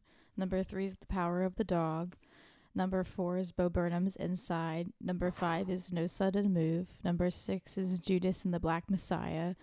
Number 7 is Spider-Man No Way Home. Number 8 is The Harder They Fall. Number 9 is The French Dispatch. And number 10 is Nightmare Alley. All right, and then going down mine, number 1's Come On. And then going down, we got Spencer, Another Round, Inside, Dune, Judas and the Black Messiah, Spider-Man No Way Home, West Side Story, The Harder They Fall, and finishing at 10 is The French Dispatch, with an honorable mention of Nightmare Alley. Yeah. This is great. Yeah. Thank you to everyone who made it all the way through. Dan, what's our timestamp? We are almost at 2.5 hours. Oh, okay. I thought we were going to be at 3. Yeah. I mean, hey, if you made it all the way through, we Congrats. appreciate you. Yeah, good job. This podcast and the Good Soup name is going to be launching a YouTube channel, a blog website, Twitter account, Instagram account. Mario Party live streams? That's what I'm getting at. We're going to be putting out tons of content. As a side note, I've worked really, really hard on this project, and He has. really would appreciate if people checked out our content. We're going to be playing Mario Party on stream. Allie's probably going to beat all of us. Or Dumb Wario. One of the two. Or Dumb Wario. I'm I gonna am have Dumb Wario. a sports podcast with my buddy Alex Reichart, a.k.a. Finney. That'll be releasing bi-weekly. We're going to be doing film podcasts. I mean, I know we're going to go all see Sonic together. That's going to generate content. House of Gucci with Will. Weekly film podcast? Yeah. Am I going to make you commit on air right now? Weekly film podcast. I love that. I want that. Yeah. And hopefully they won't all be 2.5 hours. Allie and I are going to be doing a book club for people who like literature. Can't wait for that. I don't read. Matt and I'm Dan picking Dr. don't Seuss. know how to read, so Yeah. Allie and I are going to take this. Do you have picture book? I'm super stoked. I know we're going to have YouTube videos and content coming out. I'm going to be playing some games. I'm going to be doing some sports content. we are going to have a West Side Story write-up by Matt live on the website. I have one on Spencer and NFL power rankings, some other sports stuff. So, etc. if you're into content and into supporting independent filmmakers and content makers, check it out. Also, we're going to be releasing a music video on the platform this weekend, so keep an eye out for that. Shout out Chestnut Grove. Thanks everybody for listening. Those were our top 10 movies. Thank you, Matt. Thank you, Allie. Thank you, Dan. Thank you, Eric. I had a blast, guys. Yeah. Let's do this again sometime. We have fun here. Yeah, you're damn right we do. Yeah. I wonder if anybody's still listening. Thanks for watching Good Soup. Good soup. Good soup.